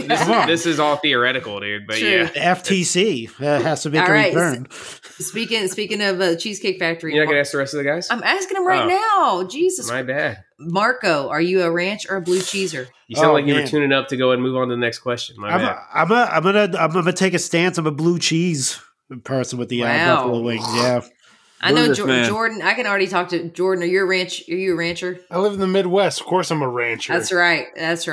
All right, Trey. Are you holding it down for the South? Are you ranching it with us? Or are you going fancy blue cheese? It's ranch all the way. I can't stand blue cheese, bro. It's just terrible. I can't. I've tried. Like I'm always open on new foods and trying things and all that stuff. Like I'll try any food pretty much one time, and if it sucks, obviously I'll never pick it up. Blue cheese is that exact thing. I'm not gonna. I tried it. I've even given it a couple chances. I'm like, no, bro, I just can't do it. I've given blue cheese quite a few chances, and I'm pretty open to most foods. And blue cheese, just whatever reason, it does not do it for me, man. I do prefer ranch over blue cheese, just to set the record straight. I'm with you guys, but like I said, there's a few situations where I would prefer blue cheese. I feel like if it's something super, super spicy, blue cheese has a little bit more of a cooling effect than ranch does also. It's a little bit heavier. Yeah, I can see that. Sambro says, how would Roman do in AEW, and how would MJF do under Triple H in WWE? Take a look at what The Miz has done. Oh, God, maybe I think that would be MJF's career in WWE, man. Pretty much like a couple little one-off, couple month reigns as WWE champ, a whole bunch of mid-card title runs. Yeah. Roman would probably just take over for Tony Khan and just run AEW. Yeah, probably. All right. Let me see real quick. Zach Hertzler says, will the groundhog see his shadow or not on Groundhog's Day? Groundhog's Day's tomorrow, right? Is it tomorrow? It is. That would be correct. February 2nd. Yes, he will see his shadow. So if he sees, so what's the lore? If he sees his shadow, if he sees his shadow, it's more only weeks. like a couple more weeks of winter. 6 weeks will bring wintry weather. 6 more weeks of winter. I thought it was if he doesn't see his shadow. No, if he sees his shadow, if he sees his shadow, he retreats back into his burrow, it's and we have 6 more weeks of winter. winter. So if he doesn't see his shadow, spring is upon us. But if he sees his shadow, that means the sun is out. It feels like the shadow should make for less winter. The shadow? Shut up. Oh, man. Next question. Sambro says, how long until WWE crowd starts booing Cody Cena style? I'm gonna throw this one to Marco since he's the resident Cody mark in the group. What was the finish of the question? So how long until the WWE crowd starts booing Cody Cena style? I'll probably say after he wins the championship. Then it'll I don't think it'll be long. I think it'll be May. Yeah, I think it'll be a couple months. Yeah.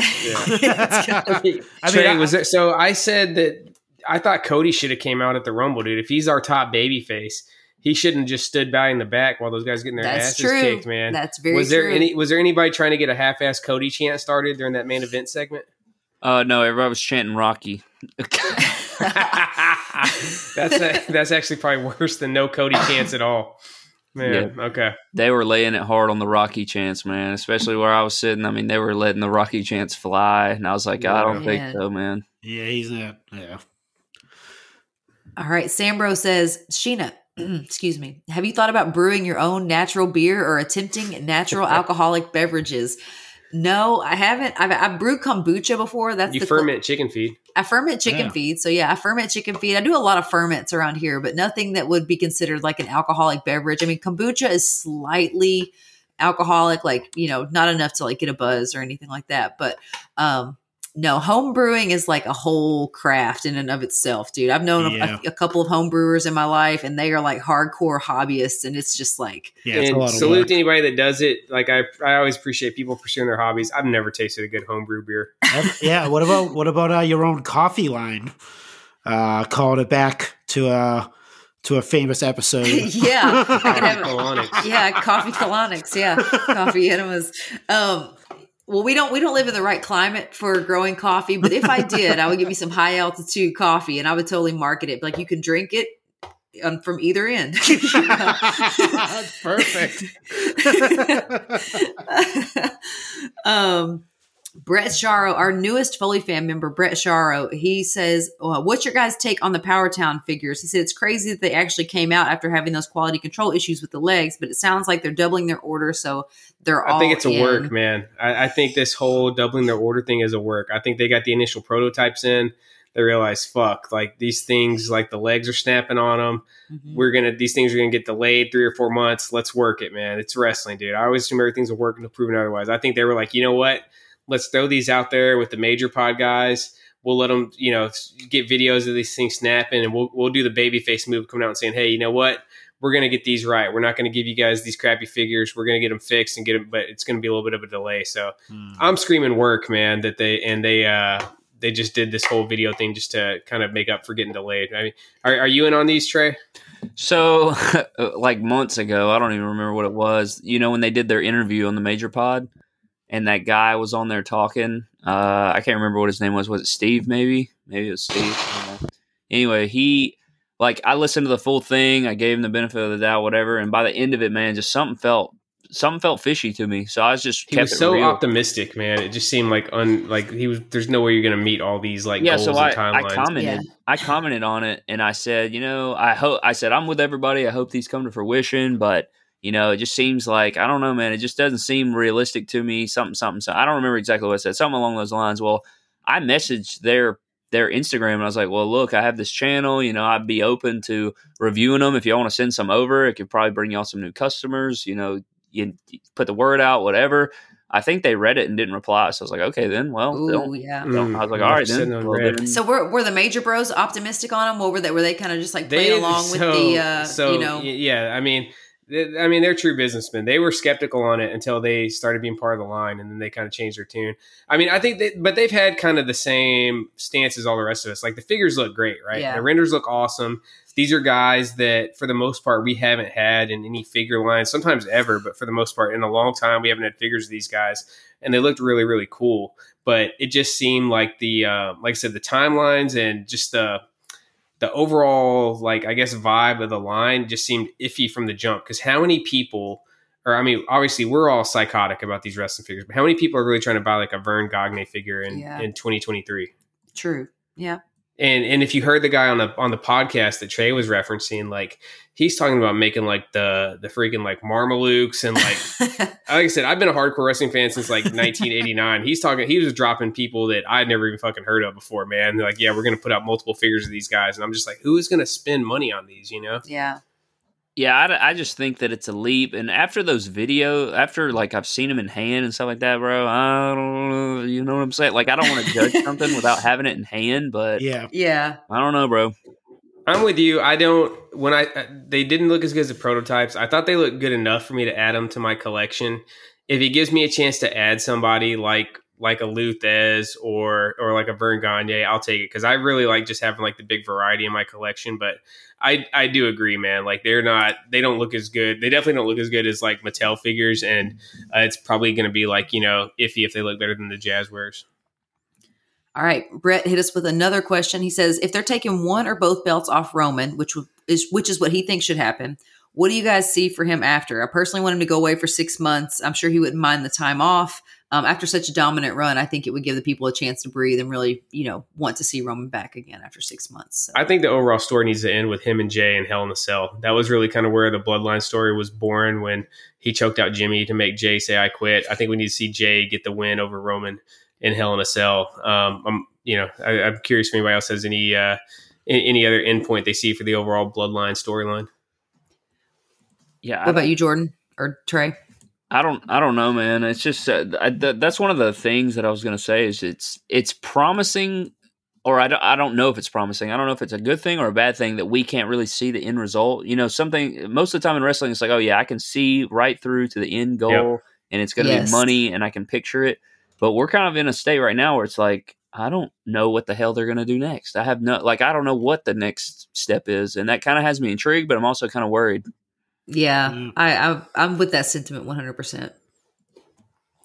All right, Tony Barker says, if you had to play one retro video game console, what's your pick? Marco, what are you going with? If you only had one console to play retro, what would you choose? Damn, that's a tough one. Wow. I'm going to go N64 because of all the classics.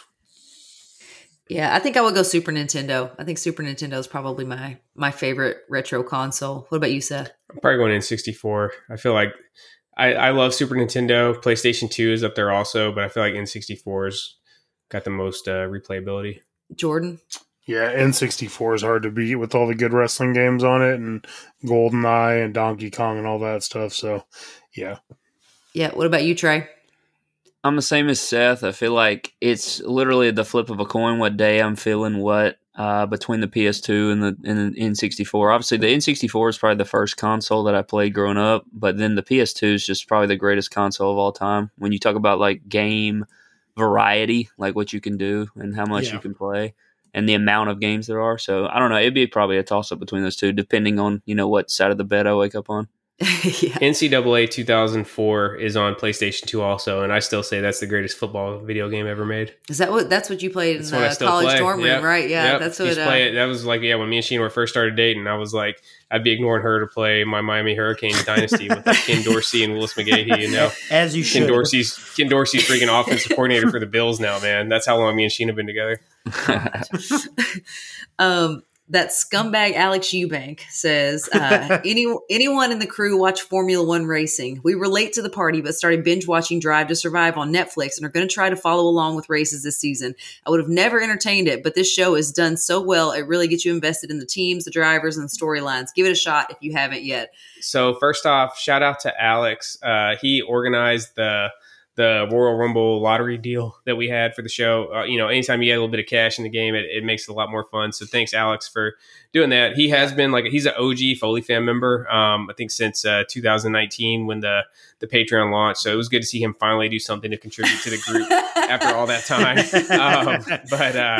No, dude, so I'm definitely not in on Formula One. I've been hinting at Sheena that we should watch that show because I've heard it's really good, and I don't like trashy reality TV, but I do like a really good, basically a documentary is like a TV show, like that style reality TV. I enjoy it. And I know my parents. I was gonna say it's so funny because that same thing happened to Seth's parents. They started watching the show, and now they're all in on Formula One. Oh yeah, we went to their house, and his mom was dropping the names of all the drivers and stuff like that. She was like, "Oh no, is he okay?" And I was just like, "Wow, dude! She knows all the freaking Formula One drivers. This is nuts, dude." They were so into it. Any of you guys either seen the documentary or watch Formula One racing? I have not seen the documentary yet, but I do watch it every now and then. They're doing a race in Vegas in November, and they're racing down the Las Vegas Strip. So, going to be pretty cool. I'll definitely watch that. So, but I'm going to watch this documentary. Trey, Marco, either you guys in on Formula One? Or Drive to Survive. I have not watched Drive to Survive yet. I actually want to watch that. That's on my saved list. Yeah, maybe we need to. Maybe it'll give us the push. We've been watching. I've really been binging. No Reservations recently. We've been watching that because we got all the way caught up on Great British Bake Off. Also. Yeah, we watched all of Great British Bake Off, and then we finally. What's that noise for, Jordan? You know what? Sounds exciting. Do you guys watch Last of Us? Do any of you guys watch Last of Us? Not yet. It's on the list. It's on our list, but we wanted to queue a few episodes up in case we wanted to go on a binge. I'd rather just binge it for the season. Yeah. I hate it. We finished Wednesday. Wednesday was really great. I thought that was a really fun show. So if you haven't checked out Wednesday on Netflix, it's an Addams Family spinoff, and it's really good. Trey, what have you and your wife been watching lately, man? So when we have time to watch something, we've been watching this really cool show called The Parent Test. Have y'all heard about that? Oh yeah, we saw the preview for that, and Sheena said she would never go on that. Yeah, so we started watching that, and it's been really fun to see how other people parent. We've been giving our thoughts on it, and mutually agreeing on stuff, and giving our thoughts on it. So we've been kind of connecting over that show. But as far as Formula One, no. But I used to be. Growing up as a kid, man, I was hardcore NASCAR fan. I mean, you're from Alabama, dude. It's you would have been deported if you weren't into NASCAR. Yeah. Yeah. So me and my dad, and my brother, we used to be diehard NASCAR fans. But then, it's once certain guys retire, it's kind of like wrestling, I guess. Once certain guys retire, it's what's the point anymore? You know what I mean? Yeah. Once Dick Trickle hung up his fire suit, you were out. Yeah. That's Jordan, what was you going to say to Marco? I was going to ask Marco or Trey if they've watched Last of Us yet. No, not yet. No. Oh, God, I played the game, man. I played the first game on PS3. It's one of my favorite video games ever played, and I'm always excited anytime I hear that there's actually a decent video game to TV or film adaptation because they've traditionally been dog shit. We'll try.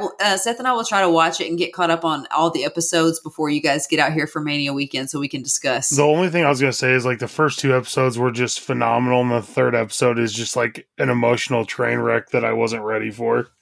I heard that, so that's what I heard because I've been keeping up with the coverage on it. I heard the third episode is the one that sets the hook where you're going to be watching the show until the end of it. Yeah, wow. I watched it on Monday night, and I'm just oh my God, dude, I was not ready for this.